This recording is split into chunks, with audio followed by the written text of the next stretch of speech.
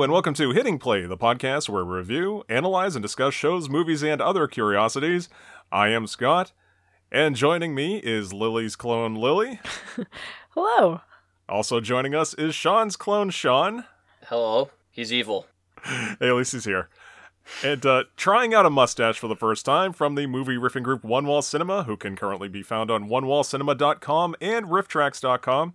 K1, a.k.a. Kevin, welcome back. Thanks. I'm looking forward to my trip to America. And last but not least, also joining us is the artist, writer, and creator of the comic series Catbeard the Pirate, who has a Kickstarter in the works, Matt Nelson. I like mittens. Well, this week is very special. We have a full house, and we watched a classic episode of the Great Mystery Science Theater 3000, where they take on the movie Parts: The Clonus Horror. Now, this Mystery Science Theater 3000 episode was actually the 11th episode of Season 8. It originally aired on the Sci-Fi Channel on June 7th, 1997. Now, for those who don't know, Mystery Science Theater 3000 is the story of a human, Joel or Mike, depending on the season, and his two robot friends, Crow T. Robot and Tom Servo, who are forced to watch cheesy movies as part of an evil science experiment started by Dr. Clayton Forrester, along with, it was Dr. Lawrence Earhart at the beginning, and then later TV's Frank, and then in the sci-fi run, the experiments were continued by Dr. Forrester's mother, Pearl, along with her cohorts, Professor Bobo and Observer, also referred to as Brain Guy. It ran for 176 episodes over 10 seasons on the Comedy Channel, later becoming Comedy Central, then the Sci-Fi Channel. The episode number is actually 197 if you count the original season, which is now referred to as Season 0, that aired on Minnesota's KTMA, but I don't even think all of those episodes were recovered. Is that correct? No, yeah. Most of them don't exist anywhere any longer. Yeah. And of course, thanks to a recent Kickstarter that's reviving the series, that number will go even higher than that.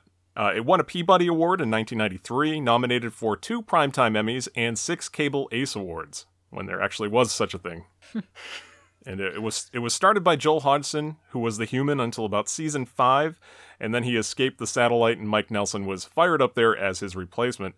And also notable is that in the middle of the show's run, we got Mystery Science Theater 3000, the movie. Just such a great movie. Fantastic. Absolutely awesome. We'll have to do an episode on that sometime. This island of Earth. Yes. So the actual movie that's riffed on within this episode is entitled Parts: The Clonus Horror, directed by Robert S. Fiveson, and that movie came out in 1979.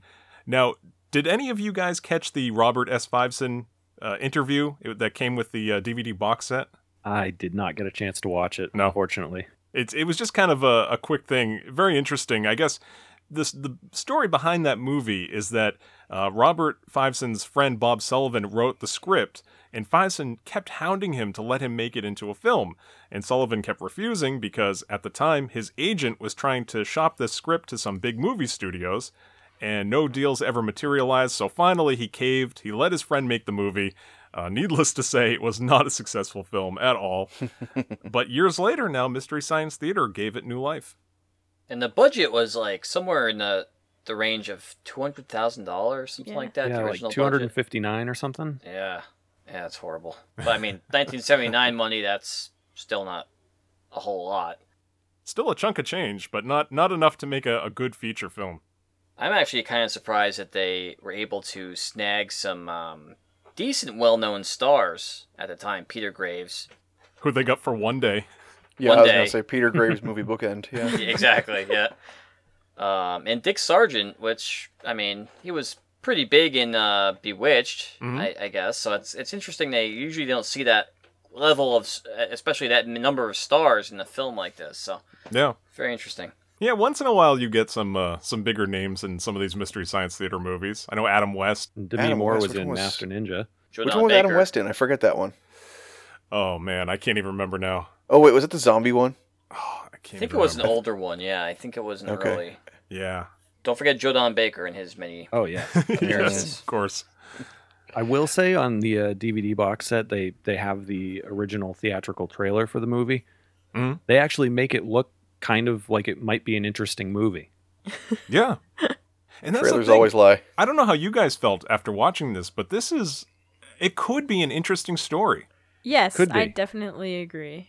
Like, the script was probably pretty decent. The execution was lackluster, of course, but it's an interesting concept. Yeah, if you took this, and this kind of goes into the whole island Yeah, we might as well get into it. controversy. Yeah, but I mean, if you took this and made this in 2016 with a decent budget and some A decent more director. decent director, decent everything all around. Yeah, I mean, this could be. It's not a bad story. It's very indicative of the kind of science fiction stories that came out of the 1970s. Yeah, it's almost a political thriller. Mm-hmm. Yeah, very much so. Yeah, if the premise, of course, sounds familiar to you, you're not alone, because in 2005, the creators of this film filed an infringement lawsuit against DreamWorks when their movie about clones called The Island came out. Now, how many of you guys have seen The Island? I have. I own I it. have. I have not, unfortunately. I've heard of it, but I have not seen it. I actually saw it in the theaters. Oh, no. Yeah, it was a dollar theater, so I didn't feel that bad. Oh, okay. Better. Now, Robert S. Fiveson, in that box set interview for Mystery Science Theater, was talking about how when The Island came out, he got a lot of Mystery Science Theater fans going like, hey, this is your movie, you know, what's going on? And really, they championed his cause to the point where they're like, okay, let's file a lawsuit. It was super obvious, even from the trailer. When the very first trailer came out, and I saw it in the theater, I remember thinking, I was like, I wanted to shout out biography at the screen because it was so obvious. Yeah. Like, this is just that movie, right? I was like, are they just I thought they were just remaking it. Yeah, it really seemed that way. And reportedly, I guess, when this lawsuit was filed, DreamWorks, they immediately tried to get it dismissed, but a federal judge deemed it was worthy of trial, and they cited over 100 points of similarity. I think it was like 103 or something. And they set a trial date for February 2007, but DreamWorks avoided this. They quickly settled with him, and of course the terms of the settlement are sealed, but Bob Sullivan, I guess in an interview somewhere, indicated it might be in the 7-figure range. That's not confirmed, but, you know, you got to imagine, this was a Michael Bay film, you know, so it had a big budget. Yeah, and for it to have that many, like, identical points, you know? Yeah. It's shockingly obvious. Yeah. It really is. When you watch it, it's very, very clearly a ripoff of Clonus. It's just got a bigger budget and shinier things. It's currently holding steady at 40% in Rotten Tomatoes as of right now. Oh, I didn't say it made it a good movie. I just said it was shinier. Yes. Yeah. This could have used some shininess, the original one. Aside from the actors' foreheads. Yes. Shiny in the wrong The places, sweat, we could say. yes. So while The Island, it's not a good movie, you could almost say it's better than the movie it ripped off, but Yeah, it's close. I think it's just very ironic that the lawsuit settlement was probably several times larger than the budget and what this movie actually made in its initial run. yeah. So they really made their money in the lawsuit of the film. But basically, yeah, he wouldn't really have even gone into this lawsuit had it not been for the popularity of this Mystery Science Theater episode. And he talked about that when he was first approached, you know, to, hey, we're going to have your movie on this show if you're interested. And he mentioned at first, his very initial reaction was like, it was like a punch in the gut. You know, it's like, oh, they're going to make fun of me. And then all of a sudden he thought more about it and was like, oh, wait a minute, this is actually a great thing. You know, this gives my movie a chance to live on and have a new life and have, you know, people enjoy it, you know. So he really turned around very quickly and is very pleased with the Mystery Science Theater treatment. And that's so true of so many of these really B or less quality movies that have gotten this resurgence because they're on MST3K. And you know, you never would have heard these things if it wasn't for the riffing of it and the episode of the show. So not a bad thing for these old movies. Yeah. No. Any publicity is good publicity.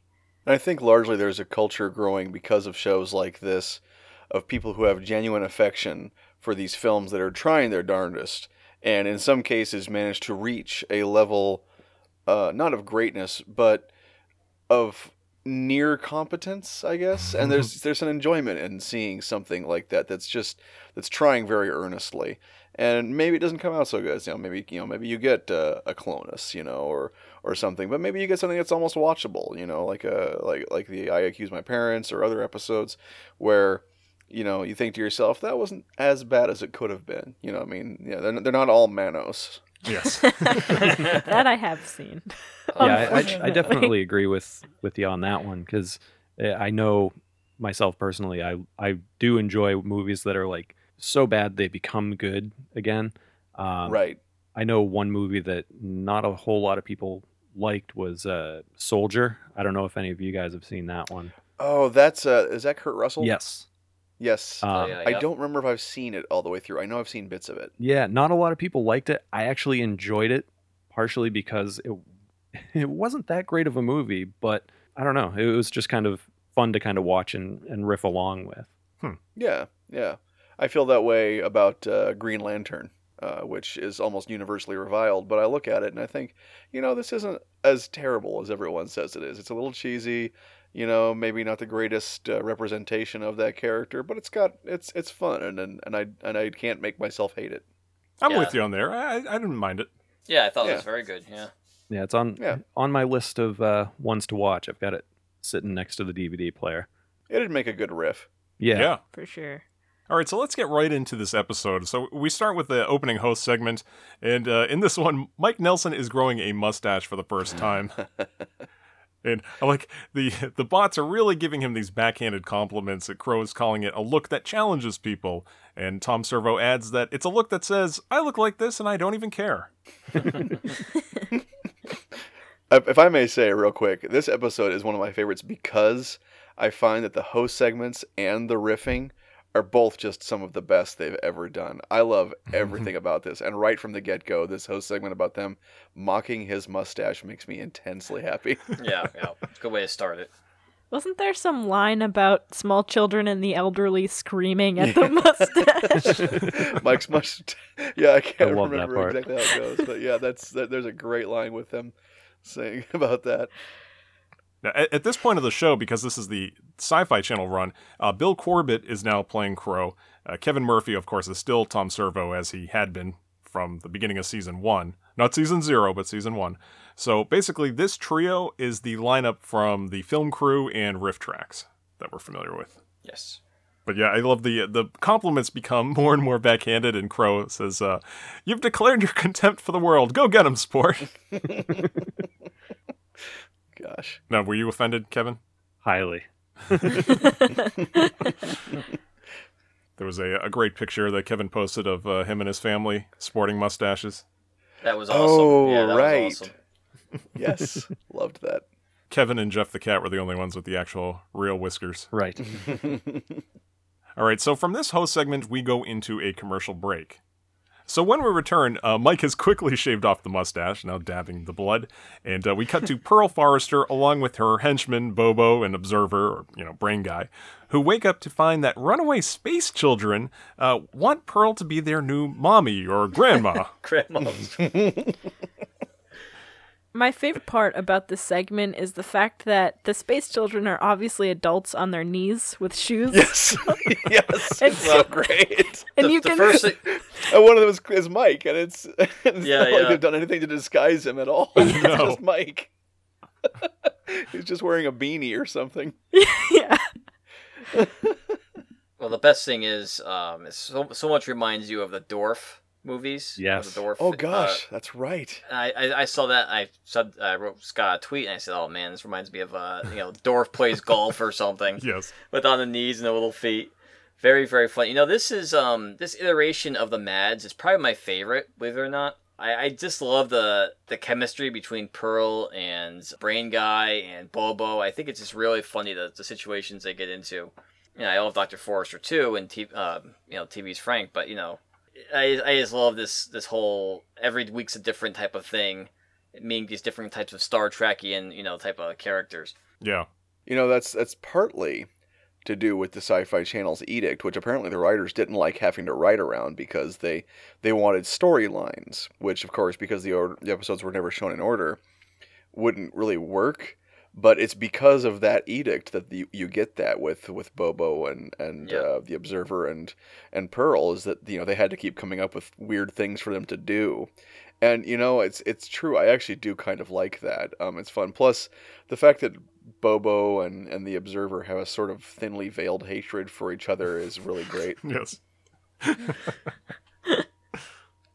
And I should mention too, in this scene here, the space children are played by, well, as Matt mentioned, Mike Nelson is one of them, no disguise at all. Bridget Jones, or now Bridget Nelson, who's Mike's wife, is the girl, and Paul Chaplin is the boy that can't throw a baseball too well. The baseball. Now, Observer is supposed to be this, omnipotent. Of course, he later admits in some point that he's not that omnipotent, but he's really powerless against these children. And the kids make Pearl and the rest of them punch themselves in the face here. And so we cut back to the satellite of love, and Mike hopes that these powerful kids might be his ticket out of there. So Mike threatens to beat the kids if they send him a movie to watch. And then he bribes them with Beanie Babies and $100, and we get some reverse psychology. They're really all over the map when it comes to dealing with these kids. So the kids confer with one another, and they agree to send the satellite another crappy movie, of course. And Crow tells Mike that he couldn't raise an earthworm in this scene, which is pretty funny. Mike's ineptitude with the kids is great. Yeah. He really, really sells it. He has no idea what he's doing. They talk about. Is there a point where he says, "But he's talking about getting a belt"? Is that one of the lines he uses? I think so, yes. He says, "Don't you dare do that, or it'll be the belt for you." Yeah. And the thoughts are like, "Shh, Mike." Oh no. So immediately we get movie sign, which is an alert that tells Mike and the bots that a movie is about to start. So we next get one of the hallmarks of the show, the long corridor shot. It's always through a series of strange doors, ending with our view of the theater as Mike and the bots take their seats in the very famous silhouette at the bottom of the screen. And so, yeah, that corridor shot is so great, and it changes every so often. There's a couple different iterations of it, but yeah. I think there's at least 3. There's the KTMA version. There's the one they did after that when the show first, like the first proper version. And then I think actually it was when the Sci-Fi Channel took over that they said they redid it because their budget was a little bit bigger and it was starting to show its age, especially in comparison with the bridge shots that they did. And they rebuilt it. And I guess it was, if I remember correctly reading in the Amazing Colossal Episode Guide, they said it was just an absolute nightmare to shoot. But of course, they only had to get it finished once, and then they could reuse it over and over again. Yeah. I'm trying to think. Didn't they pull an intern or something through the corridor? Yeah, they literally walked through it. And then had people on each side doing whatever little, the little weird roach thing and the jets of steam and whatever, gimmick was in each section of the hallway. So it was, I guess the timing was just a nightmare to get right. I can imagine, yeah. And the movie version's different too. They got a yes, a that's bigger true. budget I forgot one about too. that. Yeah, the movie version actually has a little bit of a tribute to TV's Frank in it too. Oh, really? I didn't catch that. I think it's the very last thing. The last door has a face on it with a big spit curl right in the middle of its forehead that's surrounded by, I think, bowling pins, if I remember correctly. Oh, nice. And so it was a little tribute to Frank there. And I was like, oh, that's nice. Very cool. So now getting into the movie, we open on a secret scientific facility where we see a row of people frozen in bags. And Tom Servo refers to this as Julia Child's secret freezer. So great.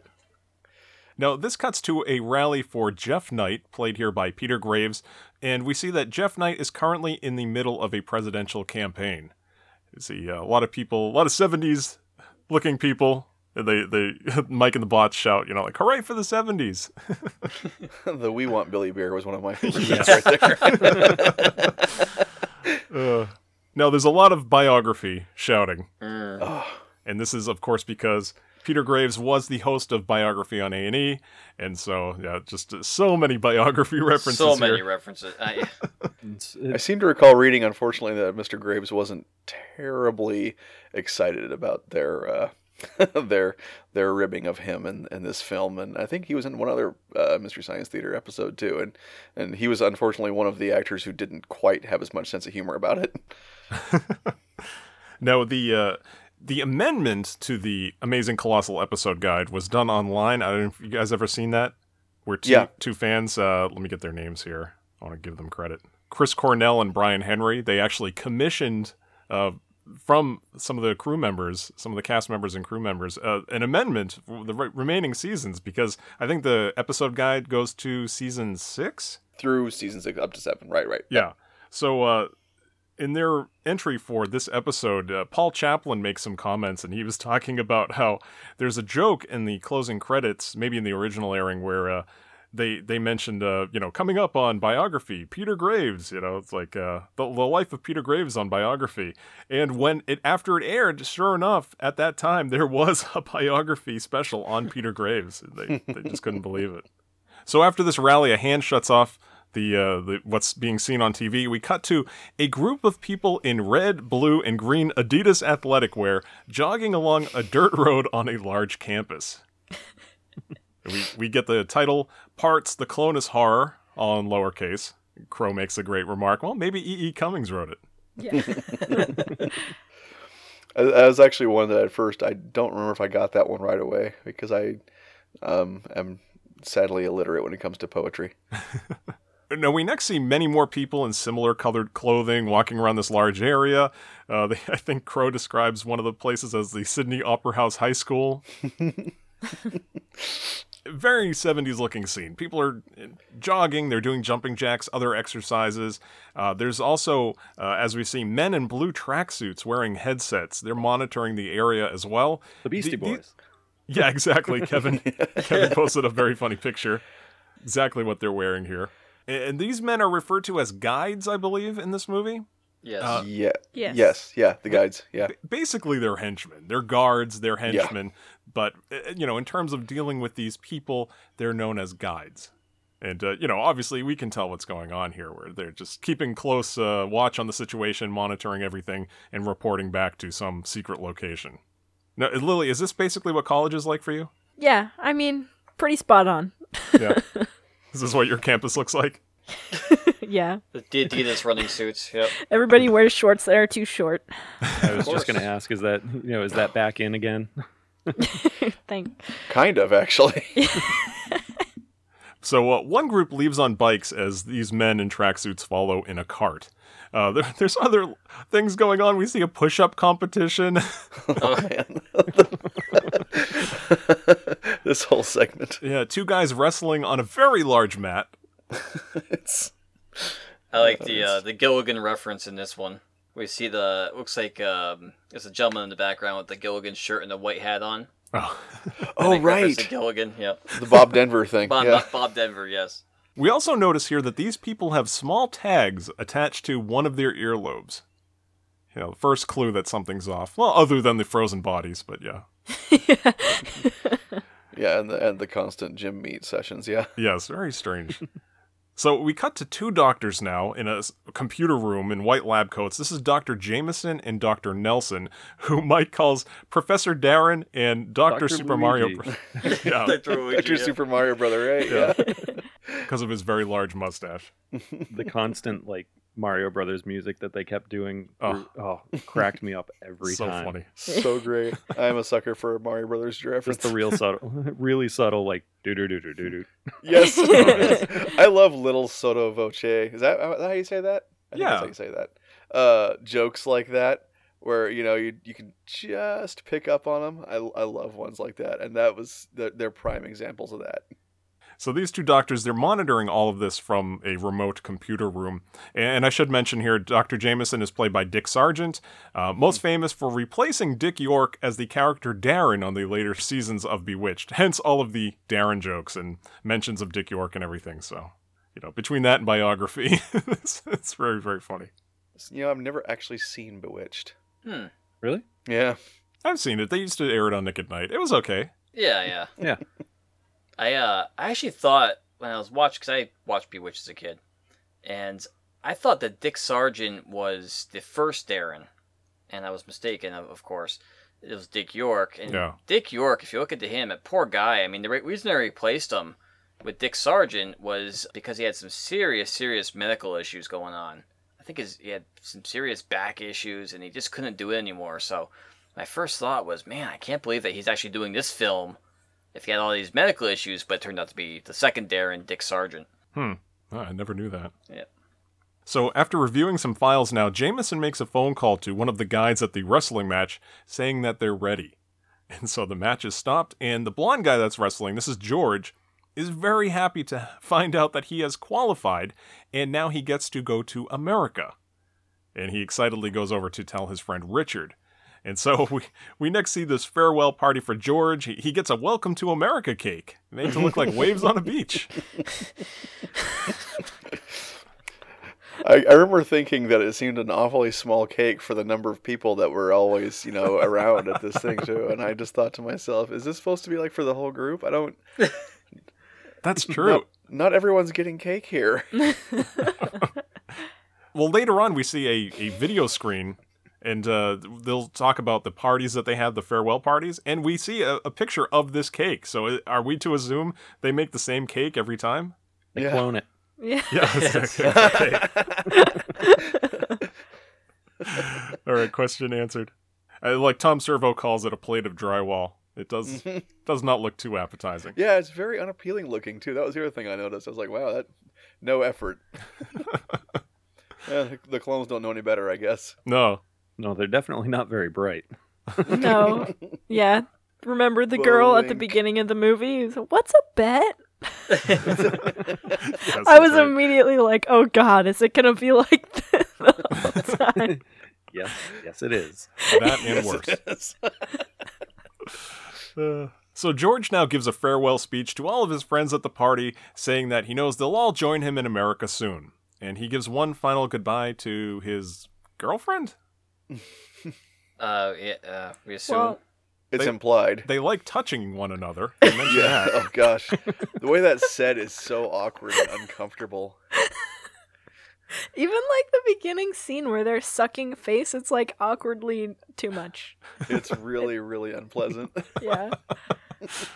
So George is next brought to an operating room where the two doctors, they tell him that his party was just step one of going to America. And of course, America is in quotes every time we say it here. Step 2 is to drink a glass of orange-colored liquid that Tom Servo calls Sunny D. And so he drinks that down. I like when he drinks it, Crow's like, I think he's ready to play quarters now, Doctor. And this is the scene where you were talking about, Kevin, where Dr. Nelson takes away the empty glass and Tom does a little bit of the Mario Brothers music. Yep. So Jameson makes George count backwards from 100 and he passes out. Okay, I have to stop for a moment. This part where he starts going 98, Yes. like that. Okay, and they're like, "Oh yuck, it's turning him on." I lose it every time at that because that dude's delivery of 98 is just so gross. And it's dead on when Servo says, "Oh yuck, it's turning him on." It's just the best thing ever. It is such a weird delivery of those It's lines. so Bizarre. weird. What do you think the director gave him for okay, now deliver this line like this? Yeah, what yeah. did he say? What were the other takes like? That Yeah, was that's all I was the best thinking. one. I Yeah. mean, Was he just doing it so dryly that he's like, oh, just pretend you're aroused by it or something by counting and camp it up, son. Camp it up. Yeah, right. really. Okay, now you're excited to be going to America. No, not that kind of excited. Oh gosh.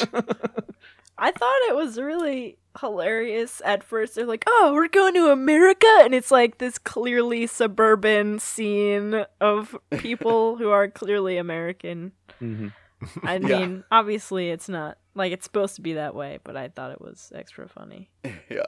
So now George counts back from 100. He passes out almost immediately after this very awkward scene.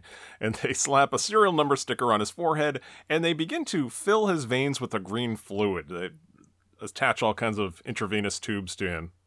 So then they place his body in a large plastic bag, and they freeze him, a scene which Mike describes as the real story of Taco Bell, which is cracking me up. I also love the line where they basically say, "Oh, they're just taking the blood from his left arm and putting it in his right Putting arm." it in his right arm. Yes. and going along with that, they said the line where they said they're giving him the Keith Richards treatment. Yes. Yes. It's hilarious. It's hard to point out great lines from this episode because there's so many of them. Yeah. Oh, yeah. Some of them, some MST3K episodes is of a few really good lines. This one has so many. It's just so many So references.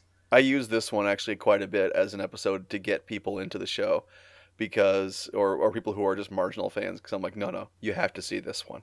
Yeah, it's really great. It's a good example, like, yeah. And like we were talking about, the story is engaging enough to keep Yeah. it going. So George screams, and we cut to Richard, who's sitting by a river reading a book. And just then, we see a girl named Lena, played by Paulette Breen. She tumbles off of her bike and rolls down to the river, and she ends up all sprawled out to the camera, which Crow turns and says, "Oh, this is excellent cinematography, Mike." This poor woman in this movie. Ay, ay. I know. Supposedly, I didn't see it in watching it, but supposedly you see a stagehand to kind of help her as she falls down, like to make sure she doesn't tumble forward. Oh, I never caught that. Oh, that's hilarious. There's a lot of that, boom mics being in shots and things like that. It's very, very funny. So Richard comes to her aid, and she notices that he has a tag on her ear like she does. And they also kind of mention where they live on the compound. But before they can right. talk even further than that, the two guides take her away and report on their headsets that two controls accidentally met. Now, I thought it was funny. Don't most of the people there have like the weird earring tag things? Yeah, I mean, I think because they were in the same year, it was what, was the difference between the two of them. Yeah, Oh, really? I just thought Okay. that was odd because I was Yeah. like, doesn't everybody have one? Why is she like, oh, look, your ear is the same as mine? I mean, I know the clones aren't that smart, but I don't know that I ever noticed that the rest of them had them. Maybe it's a different color? maybe. I don't Maybe, know. yeah. Or just the fact that she kind of tumbled down to the river and saw somebody that wasn't with her group Mm. and just noticed, oh yeah, you're one of us. I don't know. I don't know. A lot of unanswered things like that that are fine not knowing the answer to. So we cut back to the computer room, and Nelson advises that the two be separated immediately and that, they have to be reprogrammed now. But Jameson, for some reason, says, oh, we'll just monitor their interaction because it could prove to be interesting, with, of course, Mike adding, but I doubt it. Okay, reprogram their clones. I always wondered not about that, robots. too. Yeah. Yeah, because we don't really see any evidence of them being like mind washed or anything like that. It's Well, no, you kind of do. well, there's the education scene later, but it's not really. And the, well, I mean, not to spoil it, but the very end of the movie. Oh well, yeah, but that's implied to be a surgical thing, not Yeah. a reprogramming thing. That's what I wondered. I was like, this reprogramming that never really happens in the movie. Maybe it's just a throwaway line that. Or Oh, it maybe. was like See, a I thought leftover line of dialogue from an earlier plot variation that never happened or something like that. But I always wondered about that because I've never watched this movie uncut though. So, like without the riffing. So maybe there's something in there that we don't know about. Yeah. Oh, that's cut I out. just assumed it was the lobotomy thing. Mm-hmm. Yeah, well, the reprogramming would start them at square one. Lobotomy would just, square zero at that point. There's really nowhere to go forward from there. Well, they're not that far off from square zero. Now, Nelson also makes the comment here that Walker could be displeased. It's kind of the only time one of the very few times we hear that name. And I'm not sure which person in the theater says it, but someone says, "Go eat a mushroom, Mario." Yeah. Oh, I was cracking up. So we next cut to the campus where we see the clones, just going about their business, and one of the tracksuit guides goes way out of his way to drive his cart around Richard just so he couldn't see what he was carrying. And Richard is very suspicious, and he asks the other clones, I guess they're at the clone cafeteria, if they have had similar experiences. And everyone's quiet, but a Scott Baio-looking clone says that the guides are just there to look out for them. Doesn't even want to hear what he has to say. Yeah. Yeah, they're all very, very happy with things. I suppose that's probably part of the really super subtle social commentary of the movie. Yeah, and to me, that scene, like where he drives like around him, there was a whole bunch of other people also walking up the sidewalk too. So I mean, I suppose if you're a paranoid clone, it would look suspicious. But I mean, it just kind of comes off as, oh, there's a bunch of people. We're just driving around. Yeah. Common courtesy. Yeah, I mean, It's courtesy not to run over them. exactly. I mean, thinking about the the grounds crew at the college I went to, they were driving the carts like all over the place. And Richard is suspicious that he's carrying something. What could he be carrying at this point that he doesn't want Richard to see? You know, if it was Gwyneth something... Paltrow's head in a box? I don't know. Well, yeah, you'd think if it was something like that, it would be done under the cover of night, you know, or through an underground tunnel, or I'm sure they have something that they don't have to cart it around in front of all the clones. Yeah. But maybe he's just being paranoid. But we're starting to get the beginnings of him being a free thinker. I think that was the reading the book was supposed to imply that as well. Mm-hmm. So Richard wants to know, like, who are these guys always talking to on their headsets? And again, no one wants to discuss, so he's like, fine, I'm going to go for a walk. So we get a scene of Richard walking out in the field towards the river as Mike narrates, yeah, I'm going to do it. I'm going to start a band called Air Supply. Air Supply. Yeah. And Richard sits down to rest at the riverbank with his legs very awkwardly spread apart. Have some sun, little friend. Yeah, I died when I heard that. That was so funny. Oh, man. Just then, you know, he kind of stands up and he looks out towards the river. I guess it's low tide over there because he's able to walk right out into the middle there. He spots an old Milwaukee can in the mud and he goes out to pick it up. And, you know, this only adds to his suspicions. And he stops to think for a while. And Mike and the bots leave the theater. This is probably the most anyone's ever thought about a can of old Milwaukee. Yes. In a long time, yeah. Good product placement there. Yeah, really. Yeah. I will say that as in The Island, the kind of parallel scene they have of him discovering, you know, the outside world where it's like a butterfly or a moth or something like that is probably a little strangely classier, you know. It's like another living thing, you know what I mean? Something other than, hey, here's an old beer can that one of the guides managed to stop, not throw away. Right, really. So back in the satellite now, Mike, Crow, and Servo, they watch the situation that's happening below as Pearl and Brain Guy are forced to play Candyland with two of the space children, while Bobo is repeatedly getting a ball thrown at his crotch, playing catch with the third one. Best line is Bobo has to go see the reconstructive urologist. Quite an arm on Paul Chaplin's orphan there. It's such a broad joke, but it's so funny. So from Bobo walking away in terrible groin pain, we cut to commercial. So at this point, the show goes into a commercial break, so why don't we take this opportunity to take a commercial break ourselves? We'll pay some bills, and we'll be right back. Coming soon to the Hidden Play Network, a weekly debate show that touches all the hot button topics. Hear all sides of the issues from hosts and guests who aren't afraid to speak their mind. Enjoy a sneak preview of the political podcast that everyone is talking about. Wait, did that say podcat?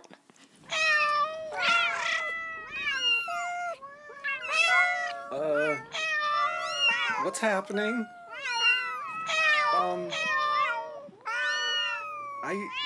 What? I don't think I'm in the right studio. Hello? Anybody? Help! And we're back.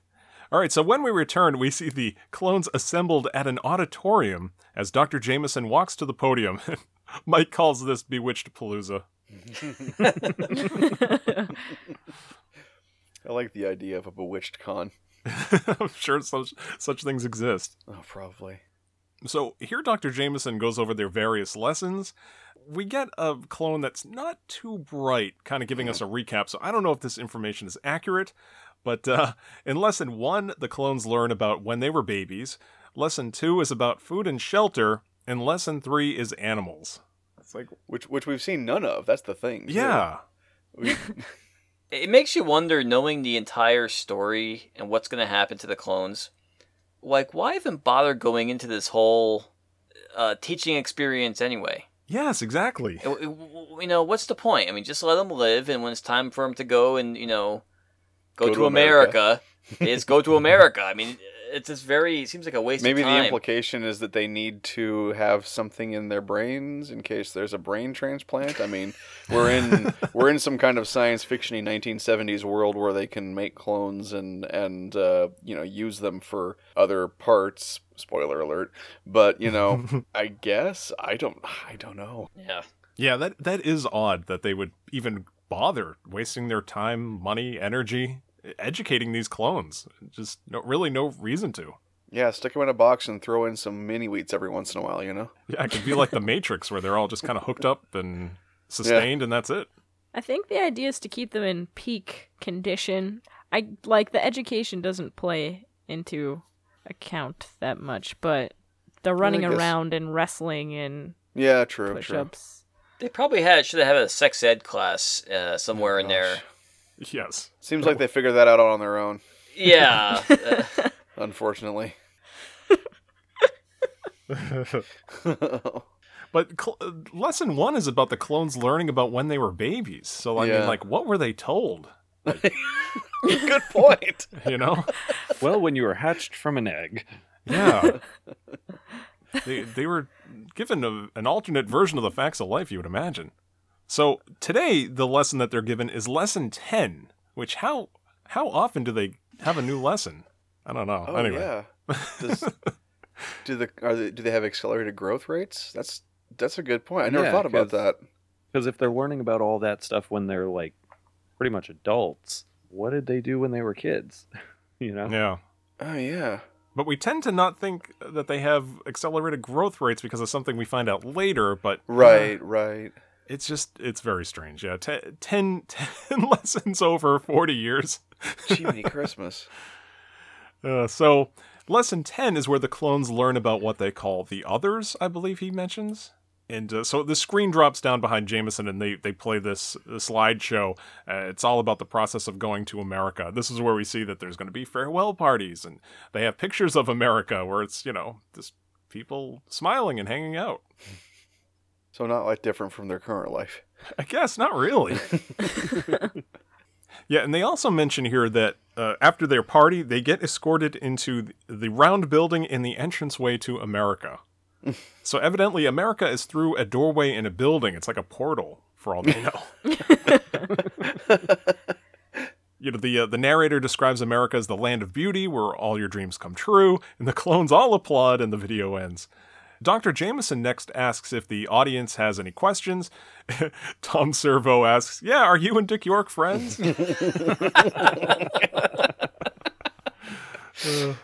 That's such the kind of question you see at Comic-Cons and stuff like that too, of people who are talking to the actors, and you can see some people just get irritated too, because you're like, oh gosh, you're wasting your moment with that. Yeah. I love that bit. Question. Kind of off topic, but any of you guys watch Con Man? No, I didn't get a chance I want to. Yeah. What's pretty that good. now? What's Con Man? Oh, the Alan Tudyk, Nathan Fillion. Oh! I didn't know what it was called. I'd heard that they were working on a thing. Yeah. It's good then? It's pretty good, yeah. Yeah, I'm sure it's filled with those frustrations. What platform is it on? Vimeo. Okay, so it's not like a pay platform. Okay. Nope. Well, Nice. I think you have to pay to rent. Vimeo okay. on demand, I think. Yeah. Oh, okay. They've also got like Blu-rays and DVDs of it too. So. Oh, sweet. So yeah, Jameson's asking if anybody has questions. So Richard, of course, very inquisitive right now, raises his hand and he tells Jameson that he found something that he thinks is from America. So everybody's very interested in hearing, and he walks up and hands him this beer can. And Jameson just laughs and says, "No, it doesn't come from America. It comes from the river. And, oh yeah, I'll just keep it for the museum." Naturally occurring Milwaukee cans. Yes. Sprouting in the river, yeah. I never understood why he didn't just say, "Yeah, oh yeah, it's from America." How much easier would that have been? Yeah. With an explanation. Yeah, this is something from America. Won't that be exciting? You'll get to go to America and see lots more of these Milwaukee cans. Yeah, or just, I was thinking he could even just say, "Oh, that was mine. I lost it. Thank you for finding it." I'll so give much you an easier extra than brownie going, or something. No, it's not from America. It's from the river. Yeah. It's a plant. So it might have just pacified him at that point if he had said something else besides what he said. He could have just ended the whole thing right there, possibly. All the curiosity. It's so obvious that it's not from the river. If it's from the river, why aren't there more of them? Right, exactly. Now, the clones from this auditorium are dismissed, and Jameson angrily takes one of the guides aside, demanding to know how that beer can got through the water valves and past the cleanup crew. So evidently, like, this river is kind of artificial. Everything's going through this water filtration system, and those guides have cleanup crews that, strenuously take the time to comb the perimeter to make sure no trash flies in. This beer can somehow got in. You wonder how. Which is really hilarious when you think of how easy, in a little bit, how easily he escaped the facility. Yeah. By jumping over the 4-foot fence, basically, and with no barbed wire or anything else on it, so... Probably teenagers going in there to drink. That's really. exactly what I was just The thinking. sign was keeping him out, Yeah. Which works so well. Yeah. So, another curious scene next. We later see clones lined up in front of a phone booth-like structure with headphones. These are called confessionals, and this is, I guess, just like an information kiosk for the clones. They can go in there, they can talk to a robotic voice and ask, whatever's on their mind. And so Richard enters and asks this robotic voice what Milwaukee spells, Milwaukee. Servo says it spells $2.99 a case. I love that bit. I've never had Old Milwaukee. Have any of you guys? God, Can't say no. that I have. I don't buy anything that comes $2.99 a case. No. Yeah, I don't think you could find it. Well, maybe you can still. Might be Oh, still you can. out Oh no, there. I work in a grocery store during the day when I'm not cartooning, and we have Old Milwaukee. It's still available? Oh. Oh yes. After appearing in such a prestigious film, how could it not be? No, really. It's like the Reese's Pieces of beer. So the robot voice takes a moment and replies that, no, this is some sort of nonsense spelling. And he replies, no, Dr. Jameson claims it can be found in the river. So obvious. Oh, it's terrible. It's interesting, too, that this is called a confessional. Right. Because they're not... I mean, it's more of a, like you said, an information booth. They're not confessing anything. I mean... Yeah, why not call it an information booth? An information booth, question booth, answer booth. Confessional is like, I don't know, lazy writing. Yeah, This makes it sounds more culty. See, I think, again, like I said, I think that's kind of part of that whole, the 70s sci-fi thing, so they were always trying to do some kind of social theme. And so I very much think that, the references to America, the confessional, were kind of really very sloppy social commentary type stuff, where the confessional lies to you, And so that's I'm pretty sure what they were trying to get at with this, but it doesn't really work because they don't go in there to confess things, they go to ask things. Yeah, it's faux Orwellian schlock is what this is. Fowellian. Yeah, faux Orwellian. I have a follow-up question. Why does the river know how to make words? Yeah, even, a clone that maybe has lived all his life on this campus, still, some things are kind of intuitive, and that's got to be one of them. He's read books, he can read. Yeah, he can read, yeah. Would have been so much easier not to lie. Yeah, it was dumbest lie. Really it really dumb. is. So the voice now tells Richard that Milwaukee is a type of river mineral not found in America. Like, just the lies get worse and worse here. And so Richard walks away dissatisfied. Like, all right, fine. He's never going to get any answers to this, so he just walks away. So we next cut to a group of clones biking in what Crow calls the go as slow as you can without tipping over race. It really is great, too, because you can even see them kind of wobble as they ride, because they are going super slow. Yeah. And Richard, I guess the clones kind of have free reign. They can go wherever they want, it seems. He goes off and hides in a tree, and he drops a note as Lena pedals by. Very inconspicuously in this tree branch. Yeah, and then Hi, waves. Richard. Hey, Richard. What you doing in the tree, Richard? So she reads the note, and then she hides it kind of under her shirt, or in her pants, I can't remember. Either way, we next cut to a very dark scene that night at some sort of ranch. And, man, the cinematography here is terrible. Mike describes it as being lit by an Indiglo watch. There's a bit of a dated reference. I know, Lily, have you ever seen Indiglo watches? I've never have. Oh, we're old. Basically, what were they, Timex watches? Timex. Yeah. I think they patented the Indiglo brand, yes. Yeah, they you basically press a button. I think you press the button in on the side, and the dial glows this very cool aqua color that lights it Yeah. up, but not too bright, you know? Well, it's better from the days when I think watch faces are made of like radium or something. Is that? It's a little later than that, but yes. It was the Less- improvement on less, that to see your watch in the dark. But so they're kind of at this ranch, and at night, so I guess the clones can kind of go as they please in some sense. But it again doesn't make sense because you can see they're being watched pretty carefully, and they have bed checks Yeah. later in the Yeah. movie. So it's like this night they forgot to check that they were in their proper place. I mean, are they just watching them to see what they do, like they alluded to before? Yeah, it's got to It's be. very bizarre. It's very inconsistent. It's got to be where Jameson was saying, let's see their interactions, let's see what happens. This is probably what's going on here, because like you said, they check them at night. They're always on their headsets reporting, that two of them met and all this stuff. So it's got to be what's happening. But You're again, giving why? this movie a lot of credit? Well, I'm trying to think of, because the script is halfway decent, but the execution is poor. My theory is that Jameson is secretly a double agent, and he's trying to sabotage the whole thing from the inside. Yeah, well, why would Jameson allow these two to interact? It'll be interesting. For what? Everything For what he purpose? everything he does leads to the downfall of this place. That's all I'm saying. It's true. Very true. Or he's just a stupid clone as well. And He's just he managed to get the real Jameson's suit on. It's like a Blade Runner type scenario. Everyone's a clone. Makes you wonder too why they kept this barn here in the first place. Yeah, I think whose that would barn was raise- this? Oh yeah, there's no horses or anything. What It's the just heck? it's just a dilapidated barn. It's like why would they even keep that in the property? It just raised more questions. What is this structure?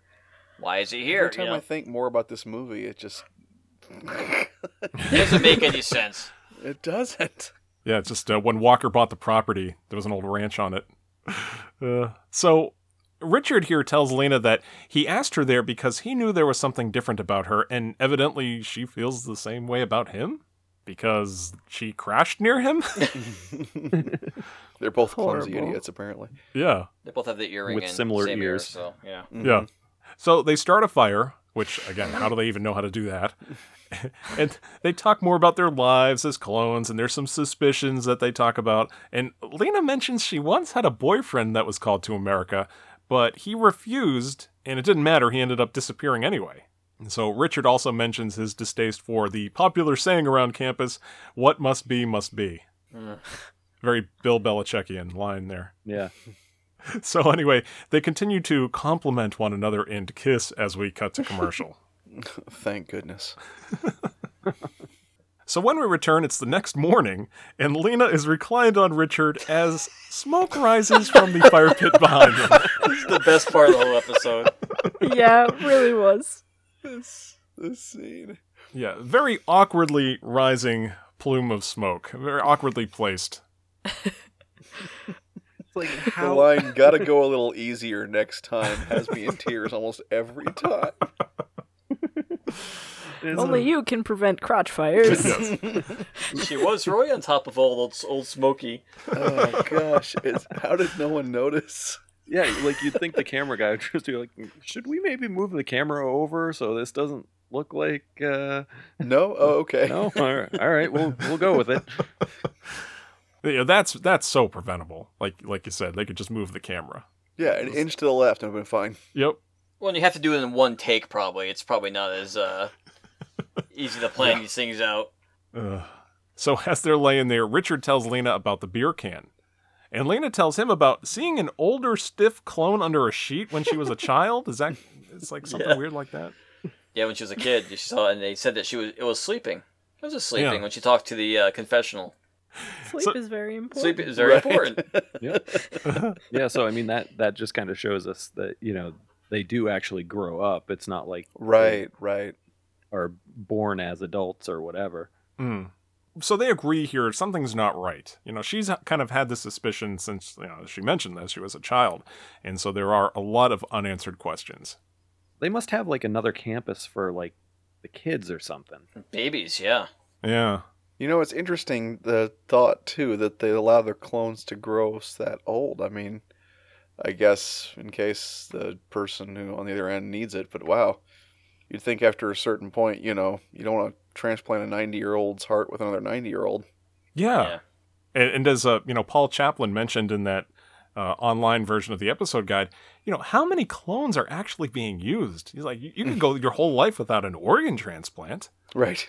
So most of these clones are just going to live out their lives. Well, it's mentioned at the end, too, when they're discussing, the senator's discussing the cloning with his brother, and, basically filling him in on what's going on when they're on the boat, when they're in, that he actually had heart transplant. And his next clone was in an infant stage. It was a baby. Yeah. So apparently, after you use it for one, you would think that they would try to use as many body parts as they could out of one clone, and or freeze them or something. But nope, just make a new one. Just make a new one. And it's kind of risky if you think about it. If you're a 70-year-old guy. And you have one clone that you think they would do multiple clones for the same person or something like that, or stagger them out a little bit rather than wait till you use one to start another one. Yeah, true. So the chances of needing it pretty quickly after that is pretty high. Yeah. Yeah, it just doesn't make sense. And he also mentions, well, not to get too ahead, but he mentions it, being the key to immortality in some sense. It's really not. I mean, Peter Graves is an older man. It's not making him any younger. No. It's just kind of replacing what he needs at any given moment, And eventually, it's gonna come out that something's going on here when he's even if he was to survive, especially if he's a high, a political figure like a president, they're gonna notice after 30 years, after a 70-year-old, that he's still alive and doing okay. Yeah, I mean, come on, even Connor McLeod occasionally changed his name and moved. Yeah. No ending to his biography. So now from here, we see more clone track and field events.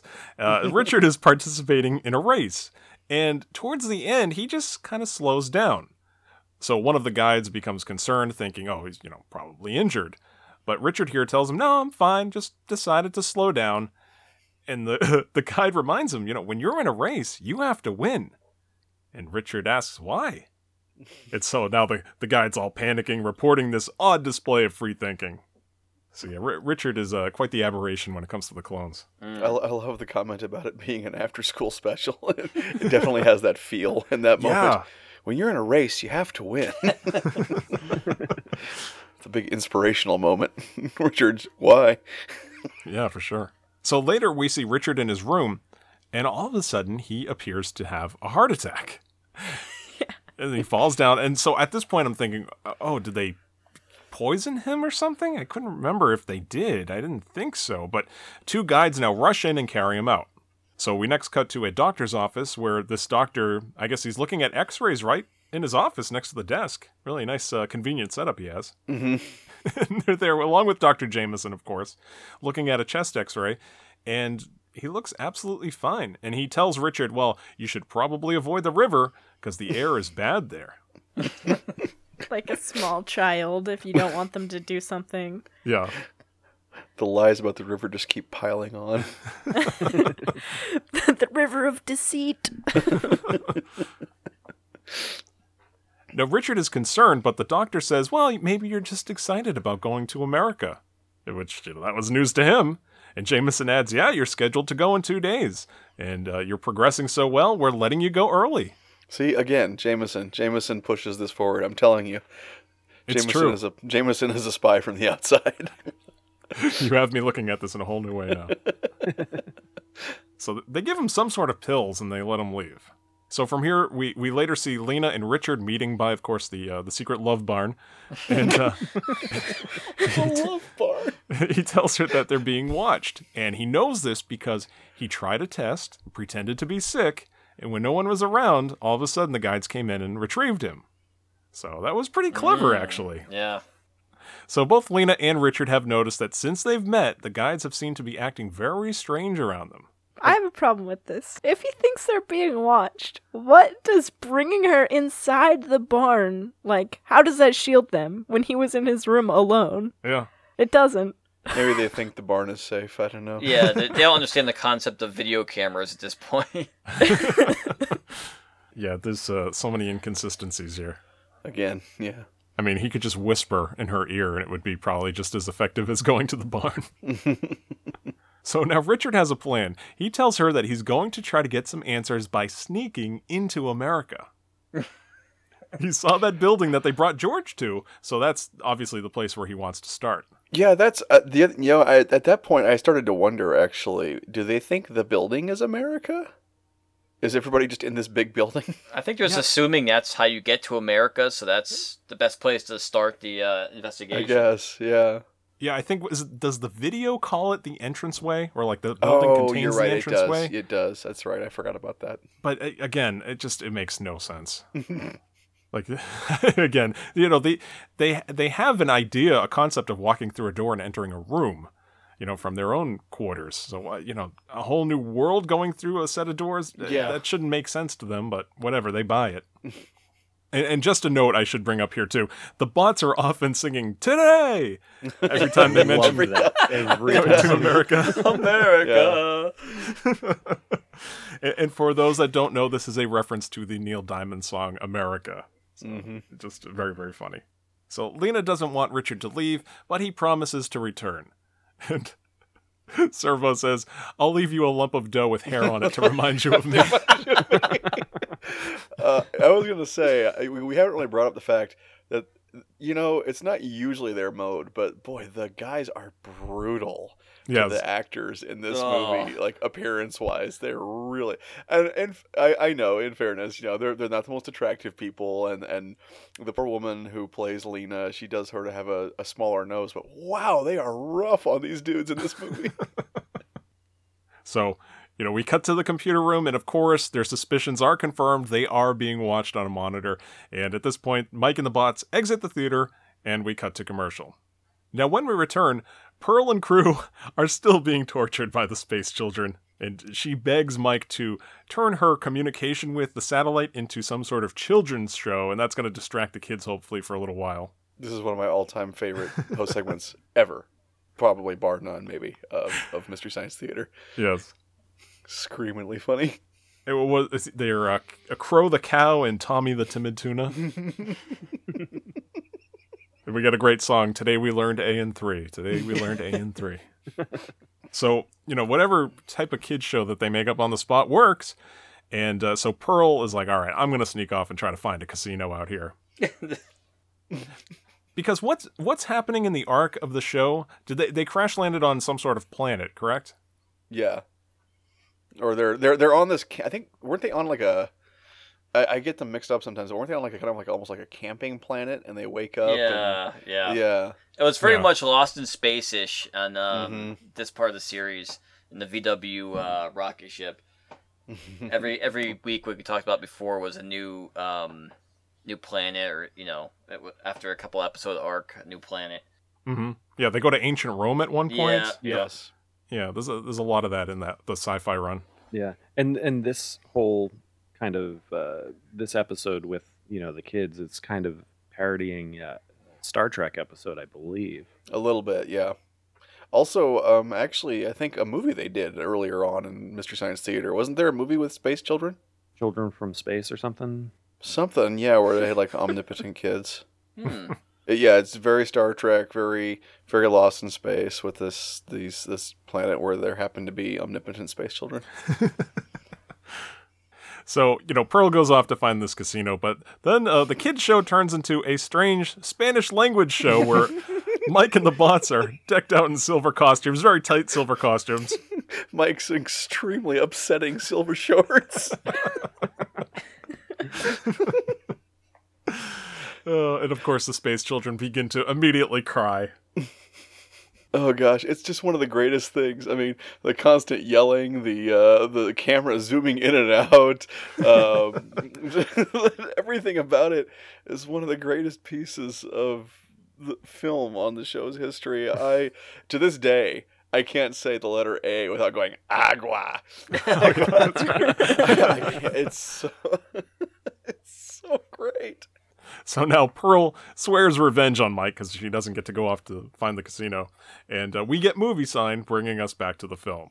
So now returning to the movie, it's now night, and the guides are checking clones' rooms to make sure that everybody's accounted for. These are these bed checks we were talking about.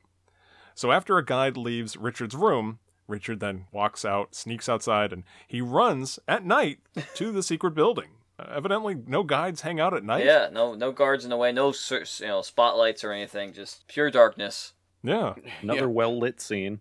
Yeah, of course. Yeah. So he sneaks in, I guess, as a guide is leaving. I mean, very risky maneuver here. And he begins to run down these corridors. And as another guide is called away, Richard sneaks into this room with the sign, authorized personnel only.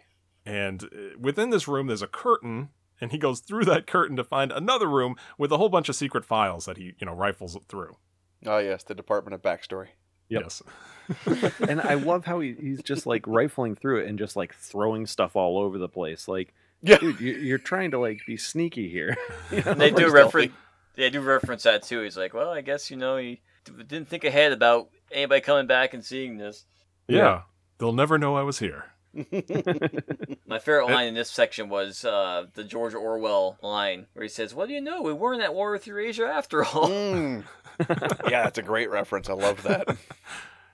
And Mike says here, it might help him if he had an objective of some sort. Right. Like, really, what is he looking for? More old Milwaukee cans or what? Wouldn't it have been great if he had found a secret stash? Like one of the guides is just like a secret old mill addict, and and he's got like a bunch of empties under his bed. That would have been amazing.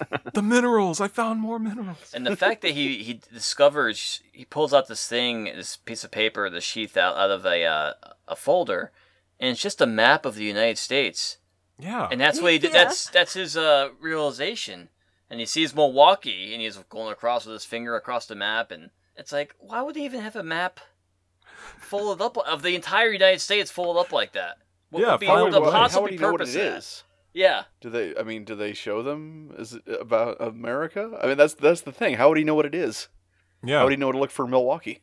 Yeah, again, he just happened to look at the right spot, because this is a good-sized map, too. I mean, it should take him like an hour to find Milwaukee, not knowing what he's looking at. We're assuming he knows what maps are, and, again, they talk about America, but I'm sure they don't show him maps of America in that book, so...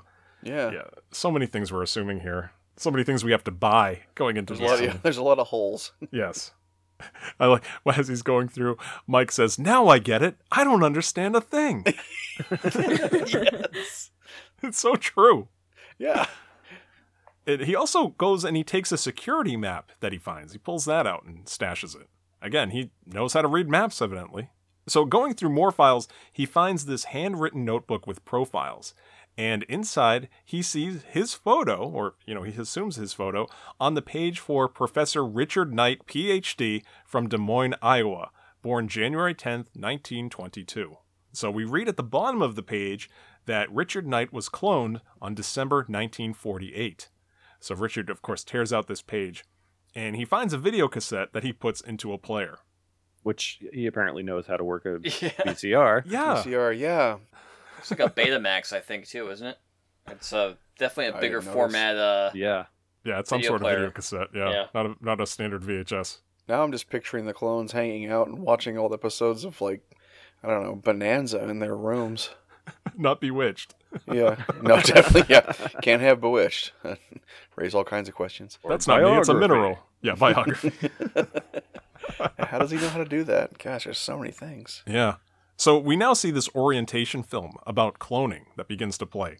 And here, Richard and us, we all learn that human cloning was invented in 1931. And with unlimited funding, an isolated breeder facility called Clonus was built. Unlimited funding. Yeah, unlimited. Okay. So each clone at the facility has a counterpart in the outside world. And the film narrator goes on to explain that, the problem of individuality was easily suppressed through routine lobotomies. The "I like mittens" line here is so great. That dude just sort of grinning vacantly at the camera. Yeah. I like mittens. The best acting in the movie, this guy. Yeah. Like those stupid lines, whenever there's just kind of a dumb look on their face, like, I like whatever. Yeah. Anytime they do that, in Mystery Science Theater or like Riff Tracks, I just crack up every time. So as the guide's footsteps are kind of heard in the distance, Richard now grabs the tape, runs into the elevator, and climbs out on top as Jameson and Nelson enter. So he's riding on top of the elevator for quite a long time, and Crow says, yeah, this is what happens when Otis Elevator sponsors a movie. We get the Bruce Willis line also. I just bumped into Bruce Willis. Yep. Yeah, I'm also fond of the. I'm pretty sure Yoshi parked up on 7. Oh, Yeah. Yes. So after the doctors now leave, Richard jumps down, out, and into the hallway, and the guide returns to find all of the files strewn about, and the alarm is immediately sounded. So, bad work on Richard here. Do they ever mention the fact that they ripped off the Enterprise Red I Alert was sound thinking that too. Oh, is it? I didn't It's notice exact- that. I don't think they make reference to that, and No. it's instant for me It's the since I'm such an klaxon old from Star Trek fan. yeah, it's a Red Alert klaxon from the original Star Trek. Mhm. Wow. Yeah, it's instant for me. It's got that instant, it's got an instant nostalgia feeling, because I used to watch that as a kid all the time. And so I remember when I watched this episode for the first time and I heard that, I really expected them to make reference to that, and I don't think they ever do. They did no, they don't. So now, as this is happening, all these alerts are going off, the guides enter Richard's room only to find that pillows are stuffed under his blankets.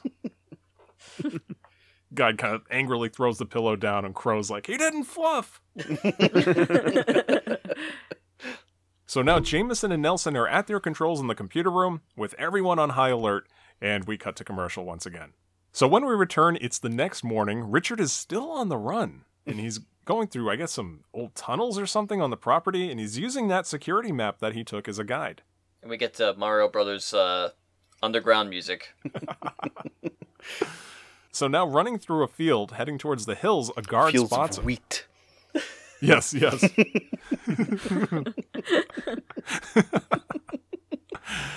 And the guard's firing at him, and he actually does hit Richard. Hits him right in the shoulder. Yeah, the gun thing. Every time. Oh, Yes. so great. The fact for the next few minutes you just hear the pew sounds every 2 seconds. Pew, pew, pew. Ow. Pew, ow. Ow. Ow. And this guard is just, he's running away, but he has a vehicle. He could follow him on foot if he wanted to. He's just like, I'm just going to take a shot at him. Yeah, he's got a car. Yeah, you could Yeah, just you could go after him. 4x Yeah. or whatever. You could run him down. It's a very good point.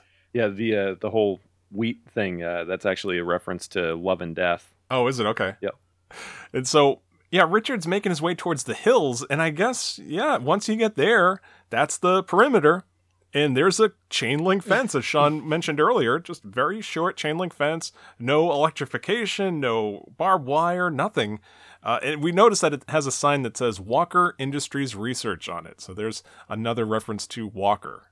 I think it's funny if they cut back to the control room a number of times to track his position, and it's just literally a computer screen with 2 lines intersecting to show where his position currently is. They're all getting frustrated. Oh, he's going this way. He's almost over the fence. It's like, how could you tell anything from those 2 lines? Yeah, exactly. Just 2 lines crossing each other. There's no maps. There's no reference points at all to it. Yeah, for for a facility that has monitors everywhere, or cameras that they can use to monitor everywhere, and for that they have lines. Servo calls it the Mondrian channel. Oh, yeah. This is a great art history reference there. So Richard makes it to the top of a craggy peak, and he looks at the city below. Jump, Do you jump. think? Jump! Do it. You want to. Do it. Jump. So we next cut to Lena in her room as she's awoken by guides who drag her away. So this should be some indication that something's happening here. So from here now we cut quickly back to Richard. He's holding on to his bloody shoulder and he's walking down a busy sidewalk. And so he's walking by some really scummy establishments, including Don's Arcade. Did you guys notice that? Yes. Don's pinball machine. Yeah, it's just an open storefront with 2 pinball machines. Yeah. Like you walk in through the front, it's probably like 6 feet deep and that's it. Yeah. Very weird. And we have the whole porn theater Yes. owned by James Galloway. James Galloway. Parn. Come right in and enjoy some house and pattern. And now there's a guy on a motorcycle, and he spots Richard and radios in that he's pursuing him. So this is somebody on the outside. So he chases Richard down an alleyway and over a footbridge. Now, this guy's on a motorcycle. and he's firing at him with a handgun in public. The quick line by Crow, it's taking a lot of hits, destroys me every time. So Richard steals this kid's bike and continues to flee. It took the kid a really long time to realize his bike was gone. Yeah. Yeah. Like, hey, it took my bike. He's like, half a mile away at that point. This kid that's just observing traffic from the footbridge. So Richard continues to flee, but then he crashes over this pile of garbage in front of a house belonging to a bickering elderly couple, and just bad direction here. You gotta tell the guy playing Richard, all right, don't move around that much as you're sprawled over the garbage. It's very weird. Very awkward motions that he was making. That was the 11th class that they were going to learn. So this elderly couple, this is Jake and Anna Noble. They call them the Lockhorns, Mike and the Bots. And Jake finds him strangely panting and brings him in. So they dress his wounds, and he shows them the page from that book that he tore out about who he was cloned from. And he mentions, people are after me. And we find out here that Jake is a retired newspaper reporter, and he agrees to help Richard find the man from the document who he believes is Richard's father. He says, this is your dad, I'll bring you home. Yep. Thinks that, this is a very troubled young man. Well, older man, really. Yeah. This young 35-year-old. Yeah. So Jake and Anna continue to bicker, like back and forth. And from there we cut to commercial. Yeah, I Crow's, can't you see how much I hate you? So when we return from commercial, Mike and the Bots are horrified to see a hairy man in a Speedo lounging on a pool raft. Oh, God. It's the real horror of this film. Oh, my goodness. Now, this is Rick Knight, and he's there along with his father, an older man named Richard Knight. Now, for those that are actually keeping track, Richard Knight is the doctor from which our protagonist Richard the clone was cloned from. Wait, Richard, he's a doctor? That's what he's supposed to be? He's a PhD. Oh. Yeah, but... the line later where they make fun of, they're like, we've discussed it when none of us know what you do, cracks me up because I could never figure out what he's supposed to be either. Well, it says he was PhD in what, who knows, but then he's also supposed to be from Des Moines, Iowa, but very conveniently lives in a very California city. We guess is Los Angeles. I mean, we're assuming. Yeah. All right, so here's my question to all of you. If say you're 50 years old and you meet a younger version clone of yourself, what's the first thing you do? Well, obviously you kill him and harvest his organs. I mean, Okay. For Matt, because you don't know me, it's my shtick, like once every episode, to ask some sort of question relating to the... Oh, okay. Man, I don't know. I genuinely don't know either. Panic would be the first thing. Yeah, I mean, absolute abject terror. Possibly loathing, because, I know what I look like. And then you kill him and you harvest his organs. I mean, this is not too hard. I sometimes tell my wife I wish I had twins so I could have spare parts if, something came up. I thought long and hard about my answer. Okay, go ahead. Yeah, I'd like to hear this. Oh. I would scam people with like a lotion product and be like, look how younger I look, and just use my clone. Wow. Okay. Yikes. Foolproof. Yeah, what a criminal. Yeah, that's oddly sinister. Yeah. That sounds like some kind of plot that would come up at Clonus as one of their indoctrination lessons. It's funny, that actually is sort of the plot of a sci-fi novel I read once. Oh my god. It was really bad. I don't recommend it. I don't even remember the name of it. It was just terrible. Wow. But yeah, it was literally about a lotion that made you, actually physically younger. It was free on Kindle. Hey, there you go. Well, it reminds me of that episode of Futurama where the professor buys the stem cells. Remember that one? Oh, yeah. The $300 worth of stem cells and rubs them on his face. Over his body, it turns 50 years younger. Wow. Okay, so yeah. So that's settled. Watch out for anything Lily's posting. Any business opportunities she has coming up. So, anyway, back to the movie. As I was saying, Richard is the older Richard is the doctor that the young Richard was cloned from. Richard's son is Rick, the hairy Speedo guy. And Richard, the old Richard's brother, is Jeff Knight. That's the man we saw running for president at the beginning of the movie. So they're all related. In fact, even Rick works for his uncle's campaign, I guess. Doesn't really come into play here, but yeah. So anyway, just then, Jake Noble arrives poolside to tell him, "Hey, I found your other son." And Richard Knight is very confused. "Yeah, I don't have another son." Just the reactions from the bots and from when he's getting out of the pool. Oh, yes. You get that crotch shot for like 20 Don't seconds. you? No, Like, oh, no. This is the horror. Stop it. What did we ever do to you? The funny thing is, like 5 minutes earlier, I'm thinking to myself, there's really not any horror in this movie. So now Richard the clone walks over and introduces himself, and the Knights are shocked, genuinely. And we briefly cut here to a mystery man angrily threatening Jameson and Nelson over the phone, telling him that the tape of Clonus must never get out. And we see that this man is older, he has very baggy skin, and he has a very distinct ring on his finger. But it's like a rear 3/4 shot of the guy's head, so we don't see his face. So we immediately cut back to Jack, Richard, and the Knights, and they're watching that very tape. This was the orientation film about what Clonus really is and how cloning was invented in the 30s. Very convenient. Yes. Like, all the exposition, it's all Everything's right on in the one tape. place, yep. And I love the line here where Clone Richard is looking at old Richard and Servo says, "Will you wipe me, Clone Daddy?" Oh, all of the jokes about infantile Richard when he comes out. I wet my car seat again. Oh, and anything, any of those are amazing. There's so many of them. They're so funny. Do you cry a lot, Clone Daddy? So Richard Knight makes Clone Richard stand up, and he picks up his shirt, revealing this huge, dark birthmark. It's got to be like 4 inches in diameter. It's really gross. And so Knight lifts up his shirt to reveal, "Oh yeah, I have the exact same thing. It's true. He is my clone." I like the fact that 2 seconds earlier he was totally non-convinced that this was anything true.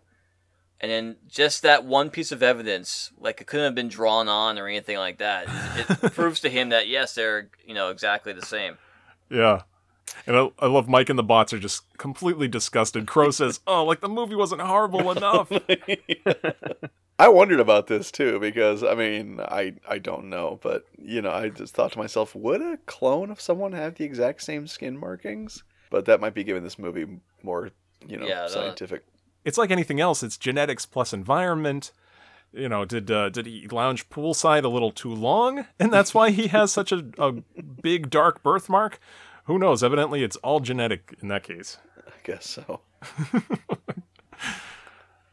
So, Richard Knight wants to know why he was cloned. He wants to know what Clonus is all about. He wants to know who's running it. And he decides, well, I best meet with my brother Jeff to get some information. And Jake Noble agrees. In the meantime, he'll keep the Clonus tape safe. So we next cut to a marina where Jeff and Richard Knight meet. This is Jeff from the very beginning of the movie. This was, I guess, all within that one day that Peter Graves gave them of filming.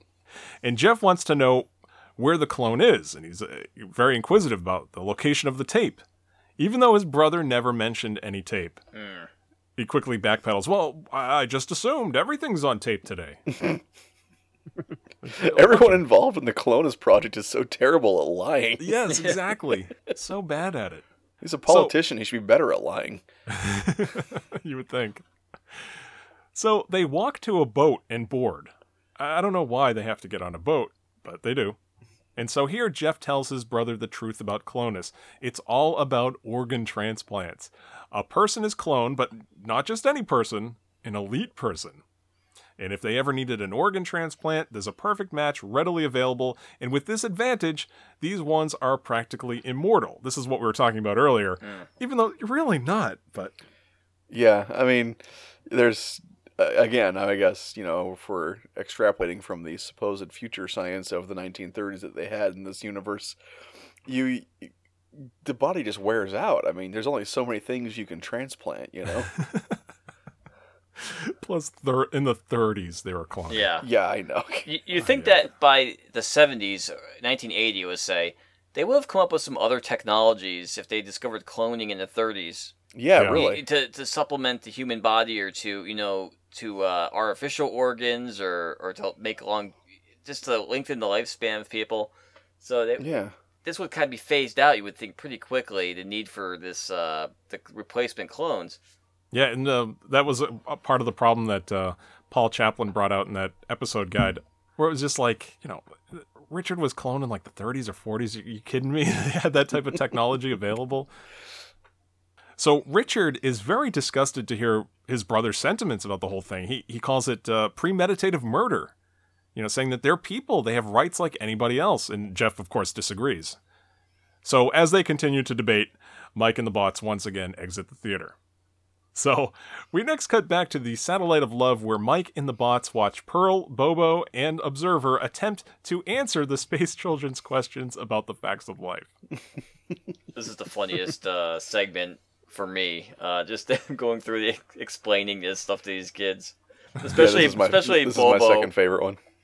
Bobo talking about the mating rituals of an ape, basically, and how you have to grab What's onto funny her though and is swing her Bobo's around. the only one who actually attempts to explain anything to the kids. You notice that? That's true. That's true.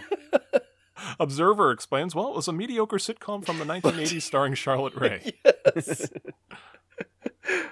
All of Pearl's euphemisms are so great too. But So- if he wants to sod the lawn. Oh my goodness, I didn't even catch that. So, while Bobo is giving his very, detailed explanation from an ape's point of view, he's, of course, once again hit in the groin with a baseball. And we cut to commercial. Yeah, I think in the episode guide, the expansion, they refer to the episode as something about Bobo's poor abused batch. Bobo goes through a lot this episode. Oh, yes. So when we return, we're back to the movie. Jeff and Richard are still discussing Clonus. Jeff tells him that he was given a heart transplant from his healthy adult clone, and without it, he wouldn't be alive today. That's what you guys were referring to earlier. We also learned that only one body cell is needed to make a clone. So Richard's came from a routine physical that he had 30 years prior, and Jeff pulled some strings on his brother's behalf. So that's why he didn't know that even happened. It's just, well, I had my eyes on a new spleen. I like that line. He changed his mind pretty quickly, Richard, from an ethical issue. Yeah, I was going to mention that too. And he Yes. flip-flops and he's like, oh, no, yeah, you're right. These are just not people but things. It's very very bizarre that he would, just flip so quickly. I thought he was doing that just so he wouldn't get his brother suspicious. Like, I thought he maybe felt as though he stumbled onto something very big and didn't want to make waves with his brother and just kind of pretended he was going along with it and he was going to be quiet. Because he was like, oh, your argument does have some merit or whatever, and begins to leave. And Jeff tells him keep quiet about the whole thing, saying that even he is expendable if it means keeping Clonus a secret. So back at the night home, we see Richard the clone wakes up in a panic. What was there a line about wetting the bed or something here? I think it was I wet another bed. Yeah, another one. Yeah. All the lines that they give him as he's listening to this is so great. Yes. You turn on the thermostat, it's like 90 in here. Because the guy is like, the whole scene is shiny, like they've painted him with glycerin or something. and he's got this bug-eyed expression, and he's hugging the wall, and oh gosh, it's so fantastic. Now, Richard, the clone, wakes up and he overhears Richard Knight, the older Richard, talk to his son Rick, and he's saying, oh, that clone is a freak of nature, he's not like a normal person. And Rick is very upset with his father, saying, we need to help him, he misses his girl. So, it was... He's just like us. Oh wait, Yeah, that's yeah. not like us. So Richard Knight, the older Richard, completely turned his point of view around. You assume he's some sort of doctor and has some sort of appreciation for human life, but no, not anymore. Yeah, apparently if you make it in a lab, it's not people. I guess. So he lights up that pipe. I guess he's, hey, I can get a lung transplant. Might as well start smoking.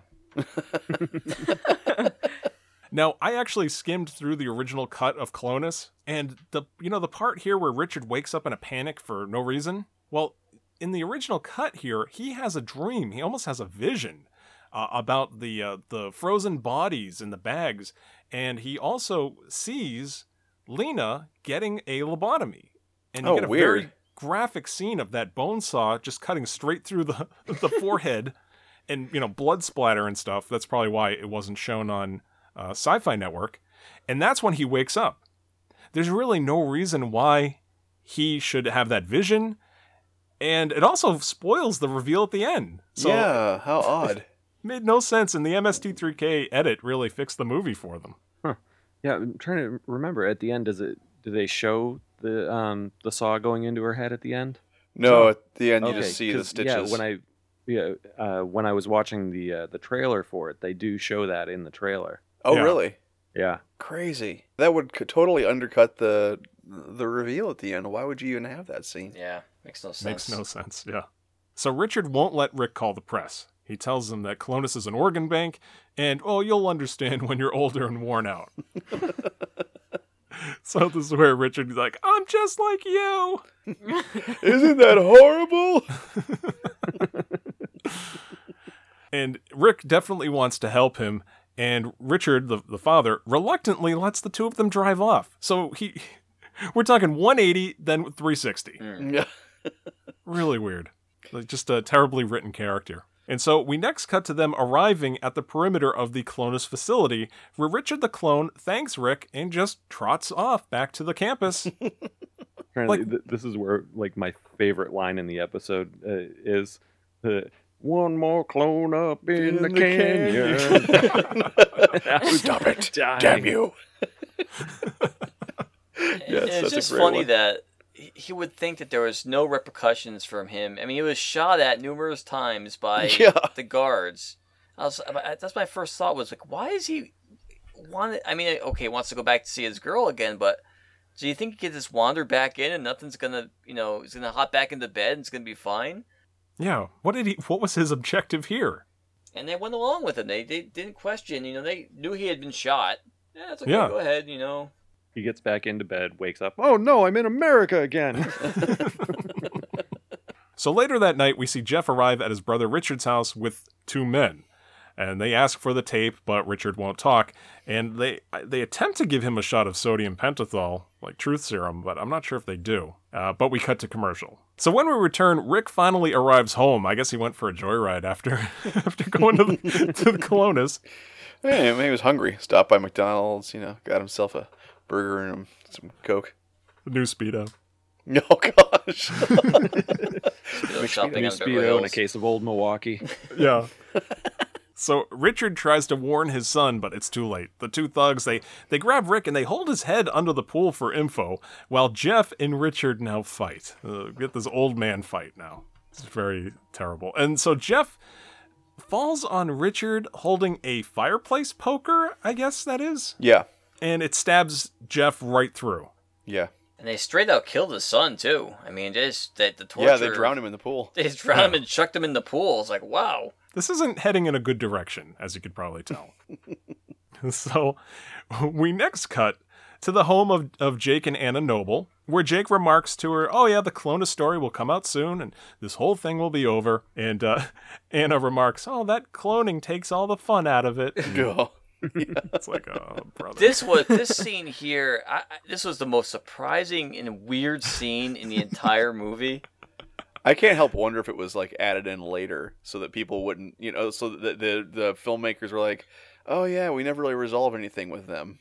I just thought they would end it and they would say, okay, they have this little banter, haha, it's very funny, and that was it, and they were just kind of played little pieces in this bigger drama, and that there's no real consequences for their actions. But what happened was just horrific. I should mention Anna wonders, oh, I hope Richard's gonna be okay, and Jake assures her he'll be just fine. And then the house explodes. And they're screaming in the background. Yeah, it's so random too. It doesn't even look like it's the same area. It looks just like it's spliced in. Just here's an explosion, and then a woman screaming. It's like, what?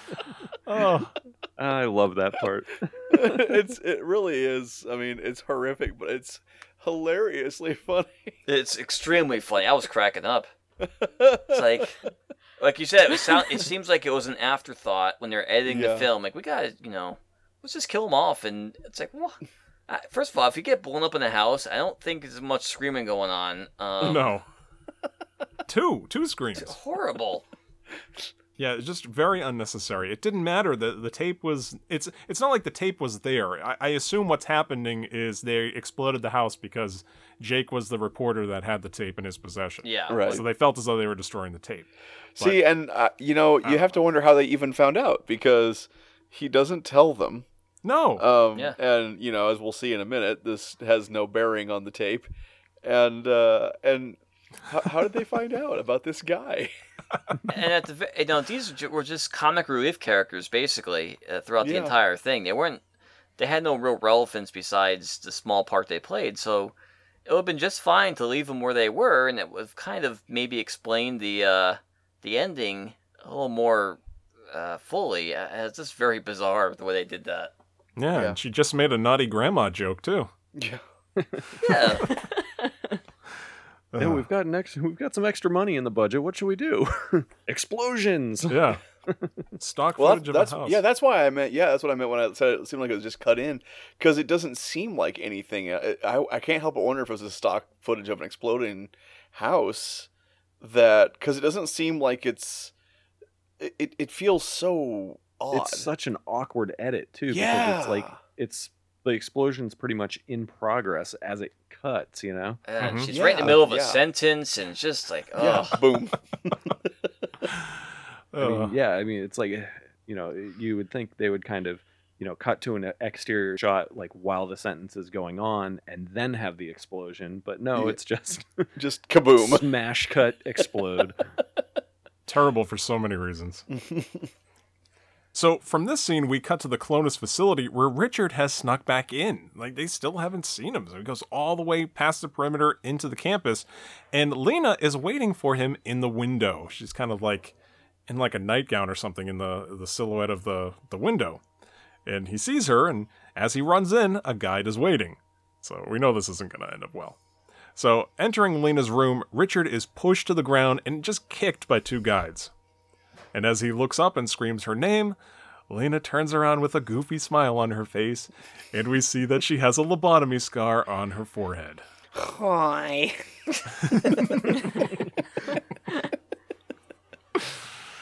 And Dr. Jameson, Dr. Nelson, they step over into frame and welcome Richard home, asking if he liked America. To which Mike remarks, well, I liked a horse with no name, but after that... Yeah. So, cutting from Lena's lobotomized expression, we see that mystery man from earlier introducing Jeff Knight as a press conference. And we notice that he has the same ring as the guy that was making the phone call earlier, and he's also wearing an eye patch with kind of a fresh bandage underneath. The lectern also has Walker Industries on it, like the logo there. And Jeff thanks the man, Mr. George Walker. And as Jeff answers a question about human rights, we fade in and out of scenes of those frozen clones in the bags at the Clonus facility, including a clone missing an eye. And Mike asks, get it? Now, here's my question for you guys. Was that clone missing an eye, was he George, the one we saw leave at the outset of the movie? I think George it is. Walker, George the clone? I think it is. Okay. Yes. Because it almost didn't. He didn't look like a blonde guy in the bag. That's why I wasn't sure. But that makes sense. To give him the name George. You can't forget that horrible frozen facial expression. Yeah. So imagine that George got called to America because old man George Walker needed an eye. He could have lived without that eye. Yeah. And how do you reattach a complete eye?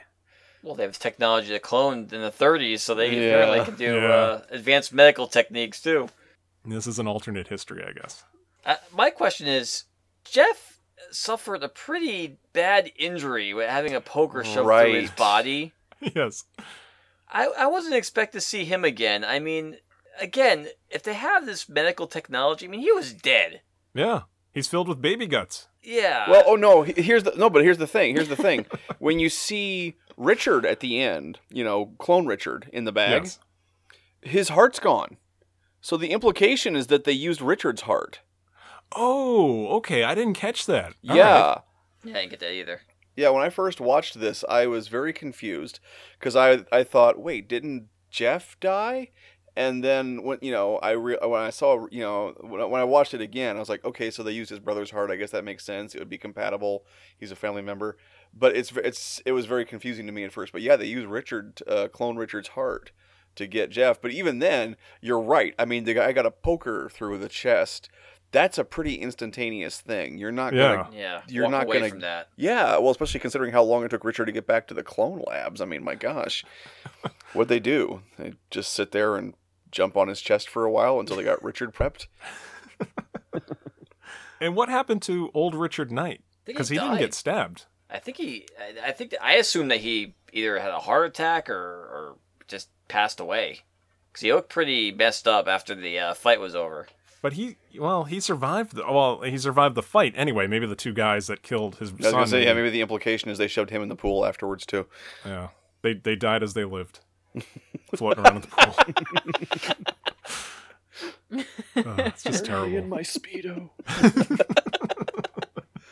So just then, a reporter from the Daily Sun steps in and asks Jeff about Clonus, holding up that white video cassette. And we get this moment where Jeff and George kind of just stare at each other, like, uh-oh. And we end on that shot, like Matt was saying, of Richard the clone frozen in a bag. So there's our protagonists. Yeah, because they dead. make that joke. I can barely hear my heart beating. Yeah, that. Oh, I didn't even catch any of that. Yeah. Okay. Wow. So that's the ending of Clonus. Nobody wins, but maybe, just maybe, this conspiracy gets exposed at the very end. Sad movie. I guess that's one good point for it, because I was right until the very end when the reporter showed up with the tape. I thought for sure it was just going to be one of those things where they say, oh, we got away with it, and that was how it ended. So I didn't expect to see the reporter from the Daily, whatever it was, Daily Sun. Daily or Sun, something. Daily Planet, whatever, come in. I remember it because they make that joke. Hi, I'm Brown from the Sun. Oh. That's great. So now as the closing credits roll, Mike and the bots, they attempt to weave a tale on the spot using the names as they move across the screen. That was pretty funny. The James Arness stuff was pretty good. Oh, it's great. James Arness, ugly and stupid.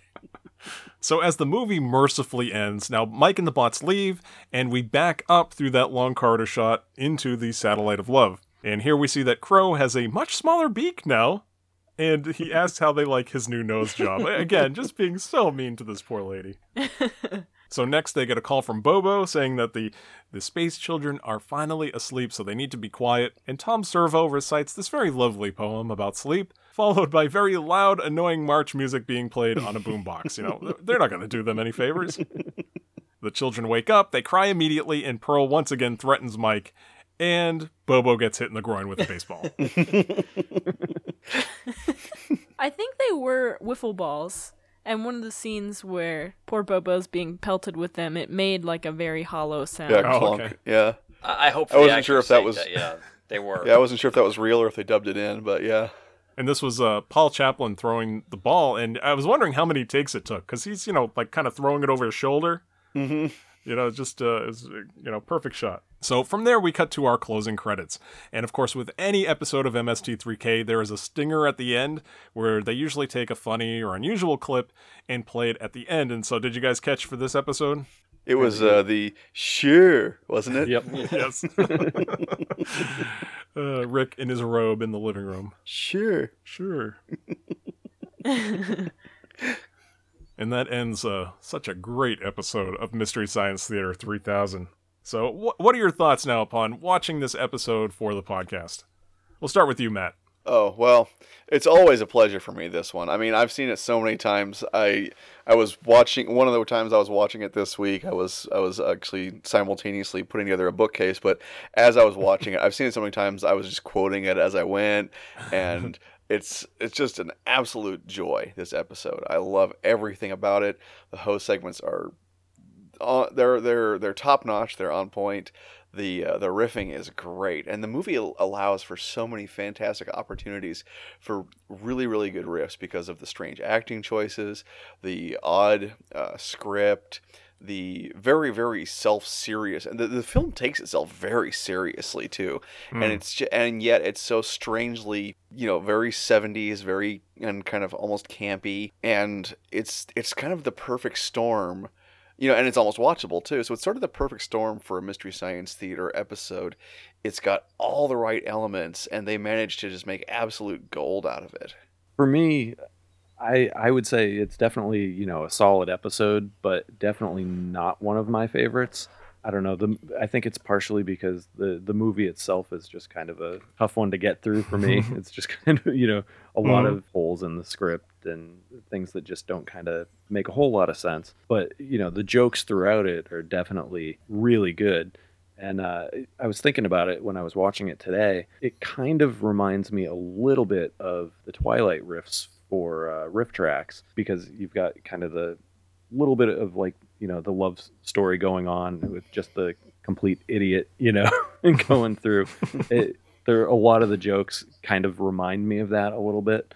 You could even go as far as, the whole repeating jokes nonstop, biography or today, like those things, where in the Twilight riff, you get the constant line, which I know some people absolutely hate that, but I love it. Yeah. So, I mean, for me, it's not my least favorite. It's not my favorite either. It's just kind of in the middle for me. I'll take a Cave Dwellers, Pod People, Screaming Skull, I Accuse My Parents, like any of those before this, any day. I really liked this in terms of Mystery Science Theater. I've only seen one other episode of Mystery Science Theater, which was Manos. The infamous Manos. Yes. But I felt like, being so young, it's hard to get a lot of the references that they make, but this one in particular, I got pretty much everything, and I thought it was funny. I thought the movie was bearable enough. Unlike Manos, which is just painful, even with the commentary. Come on, Manos is great. Actually, I would actually say that I think the live riff tracks of Manos is superior to the original Mystery Science Theater episode. Oh, really? Really? I have both. Really? I gotta watch them both again. I really would say that. I think it's actually funnier. Yeah, I mean, it was great. I'm glad I watched it. Yeah, I would say, where you haven't really seen any of the other ones, I Accuse My Parents, you'd have to watch that one. Mitchell's pretty good, too. That's one of my favorites. Yes. Mitchell's good. I said it before, I'll say it again. Overdrawn at the Memory Bank. Yes. I always like. Yes. Great. Was that also season 8? That was in the Sci-Fi run. Okay. Maybe a little later. It was Maybe pretty late. 9. Yeah, pretty late. There were some of the Sci-Fi era ones. They really had, I don't know, they hit a really good stride for a while. Because also, I was going to suggest Giant Spider Invasion. Oh, yeah. Yeah, that one's good too. So funny. I'll definitely put all those on my list. But yeah, I make a point of watching I Accuse My Parents on my birthday every year. You'll get why when you see it. Yeah. Well, for me, I thought I was pretty knowledgeable of MST3K. I've watched it for years upon years, way before the sci-fi days. So I watched it way before the Comedy Central days. I've seen many episodes of this, and I've never saw this one before. Amazingly, I don't know how I missed it, but it is a gem. I put it as one of my favorites now, and it's just a classic. It's really good. Like I said, it's all around. There's no dead parts to it. All the host segments are really good. All the jokes, it keeps on rolling. And the movie itself isn't extremely horrible. I mean, some MST3Ks are just so bad. The movie itself is just so boring and bad. It's even if they're riffing on it every 2 seconds, it's hard to get through. This wasn't one of those. It was really a decent story for what it was and the budget it had, and the fact that they just hit a home run on this one. So it makes me excited about the new season, or the new episodes coming out soon. It makes me excited to go back and watch some of the other ones. Another thing I wanted to recommend to Lily is the shorts. If you could just go on YouTube and watch the shorts. I watch those every few weeks, and they just crack me up every time I watch them. Basically, they're, just so you know, Lily, they're basically public service type short videos, why they're called shorts, that were basically tacked on to the end of some shorter movies that Mystery Science Theater did, so they had to make up some time to make a full episode. And some of them are just so hilarious. You can watch them over and over and over again. So I know they're all on, most of them are on YouTube, so just check that out. They're very, very funny. Yeah, and as a musician, Lily, I think you'll especially appreciate Mr. B Natural. I was just thinking of Mr. B.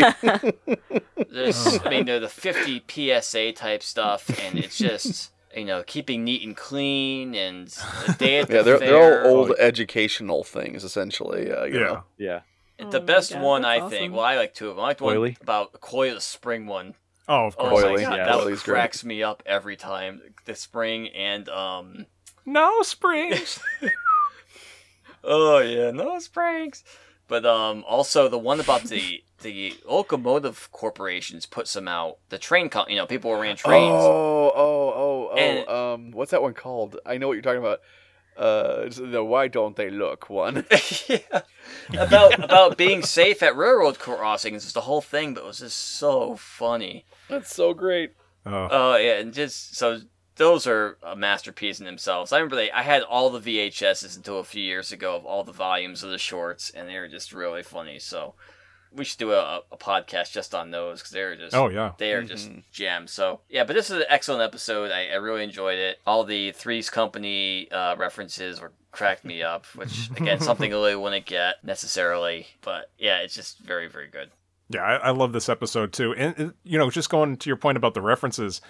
That's kind of like the beauty of it is very few people get all of the references. In the Amazing Colossal episode guide, which came out in the middle of the run, it still had to put in a list of references in the back so you could get them. Like you can understand what the ferry at the Dells, I think, was one of the things they say. There's a lot of... It was their most obscure references is what they did, yeah. Yeah. So there's things that if you lived around where they were, like in Eden Prairie, Minnesota or something, I forget where Best Brains was, if you were there, maybe you'd understand some of those local references.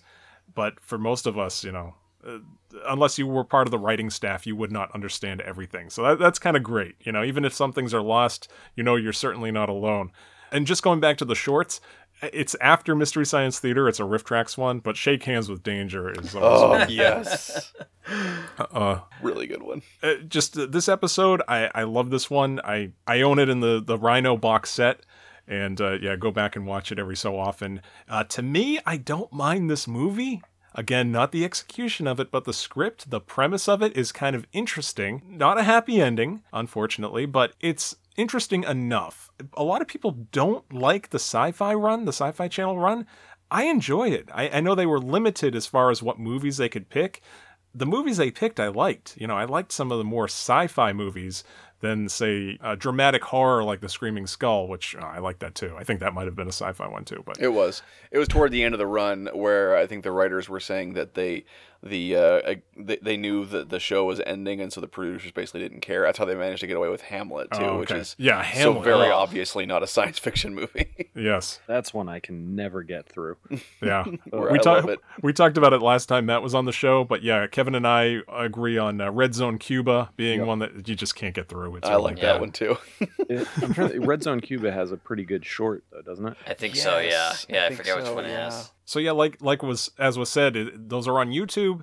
I also noticed on the Shout Factory Roku channel, they have a lot of those full episodes and shorts compilations as well. So yeah, what's great is that the tapes are always circulated, as they always encouraged at the end of these episodes, and still to this day, these episodes are still out there and available for free. So what's interesting about the YouTube channel too, the official Mystery Science Theater YouTube channel, is they've also been releasing full episodes, and they, for people who want the references, have released annotated ones where every reference is explained. Wow. Which is odd but simultaneously fascinating. That's Yeah, great. And you can actually go, I think it's annotedmst.com or something like that, has like lists of all Oh the yeah, I've references. seen that site. Yeah, yeah, that site's cool, but I think I kind of like the official versions. They're doing a little bit better, just Yeah, because the yeah. annotation appears on screen as they're making the joke, which is kind of Yep. cool. Yeah, very cool. The short for Red Zone Cuba was speech, platform, posture, and appearance. Oh, that's Okay. what it was. That was the one with the eagle at the end. My posture is good. Yes. All right, well, that'll pretty much do it for this episode of Hitting Play. As always, you can email us with your comments, suggestions, what you would do if you met your clone, whatever you got for us at hittingplayshow@gmail.com, or you can talk to us on Twitter at hittingplay. Now, Matt, you have a Kickstarter that is currently active, so could you tell us a little bit about that? Yep, it's a rerun of the Kickstarter for my book 4, and we've actually hit goal right now. So right now we're trying to aim for some stretch goals, which is pretty great. We're very close to our next stretch goal. We only need, I think at last time I checked, we only needed 5 more people. So hopefully by the Nice. time this episode airs, we'll be over that one and heading for the next one. And so it's to, of course, print the 4th book in my ongoing series, Catbeard the Pirate, which is, for any new listeners, about a pirate who's under a voodoo curse to have a cat for a beard. It's a ongoing all-ages comedy adventure comic.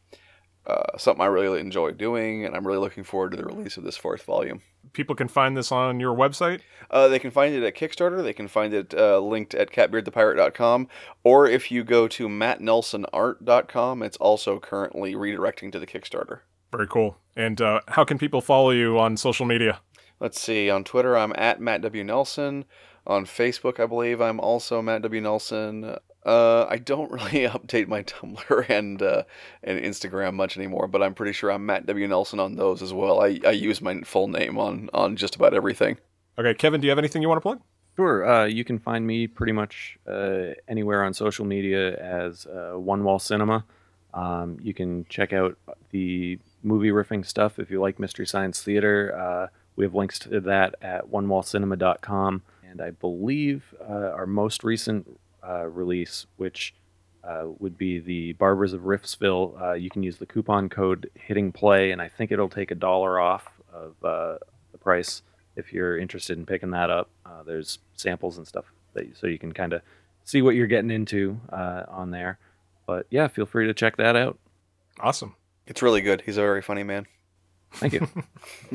And I will also say I enjoy Catbeard the Pirate, as do my kids. So That just definitely makes check me that super out. happy inside. I love hearing the kids like it. Lily?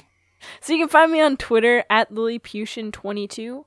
And my website, where it has all my game design stuff, is lillianbunier.com. And I'm going to have the links to all these sites that are mentioned in the description of this episode. So if you are using an Apple device, I believe you can click right on the link in the description. Sean, you got anything? Yeah, just again, my kudos again for Catbeard the Pirate. I think I'm a newer fan of it. I think it's awesome. I love the art on it. Oh, thank you. So I will be definitely reading some more of that. And please, our listeners, support Matt and his efforts, because he's doing a really good thing, and it's really good to have more independent comics out there. So I really give him kudos for that. The only thing I have to plug is my YouTube site, or our YouTube site, which is 3 Blind Mice. We've got it up and running again. I hope to see Scott and Lily on there to do some more Minecraft videos soon. But I am doing an ongoing series with my son, so please check that out. We're really enjoying doing it. So Very nice. I am on Twitter as well. My name there is at MCandFriends. You can follow me there. I am also on Vine, and there I do flip page cartoons, kind of humorous animations, and there I am also MC and Friends. You can follow me there. If you listen to us on iTunes, please subscribe and leave us a 5-star review. It helps us out, and if you do, you will get a shout out on the show. For Android users, we are also available to stream and or download on Stitcher. We can be found on TuneIn Radio, and we are now on the Google Play Music app, so check us out on those platforms. Well, Matt, thank you for taking the time to join us, and you too, Kevin. Just really great, and everybody give these guys some cash. Buy their stuff. Thanks. It's been great to be here, actually. I'll take cash too if anybody has any. Yeah. Sure. Oh, and one thing I should mention is one of the rewards on the Kickstarter is commissions. Oh, Is yeah, that right? that is true. Yep, make me work for it, guys. Matt has posted some pictures of some of the drawings that he's done at some of these Comic-Cons. They're great. Oh, thanks. I love that Wolverine one. That was awesome. Oh, I really liked that. Thank you. I was really happy with how that came out. Maybe he'll do me strangling Archie. I've Been trying to get that done for a while.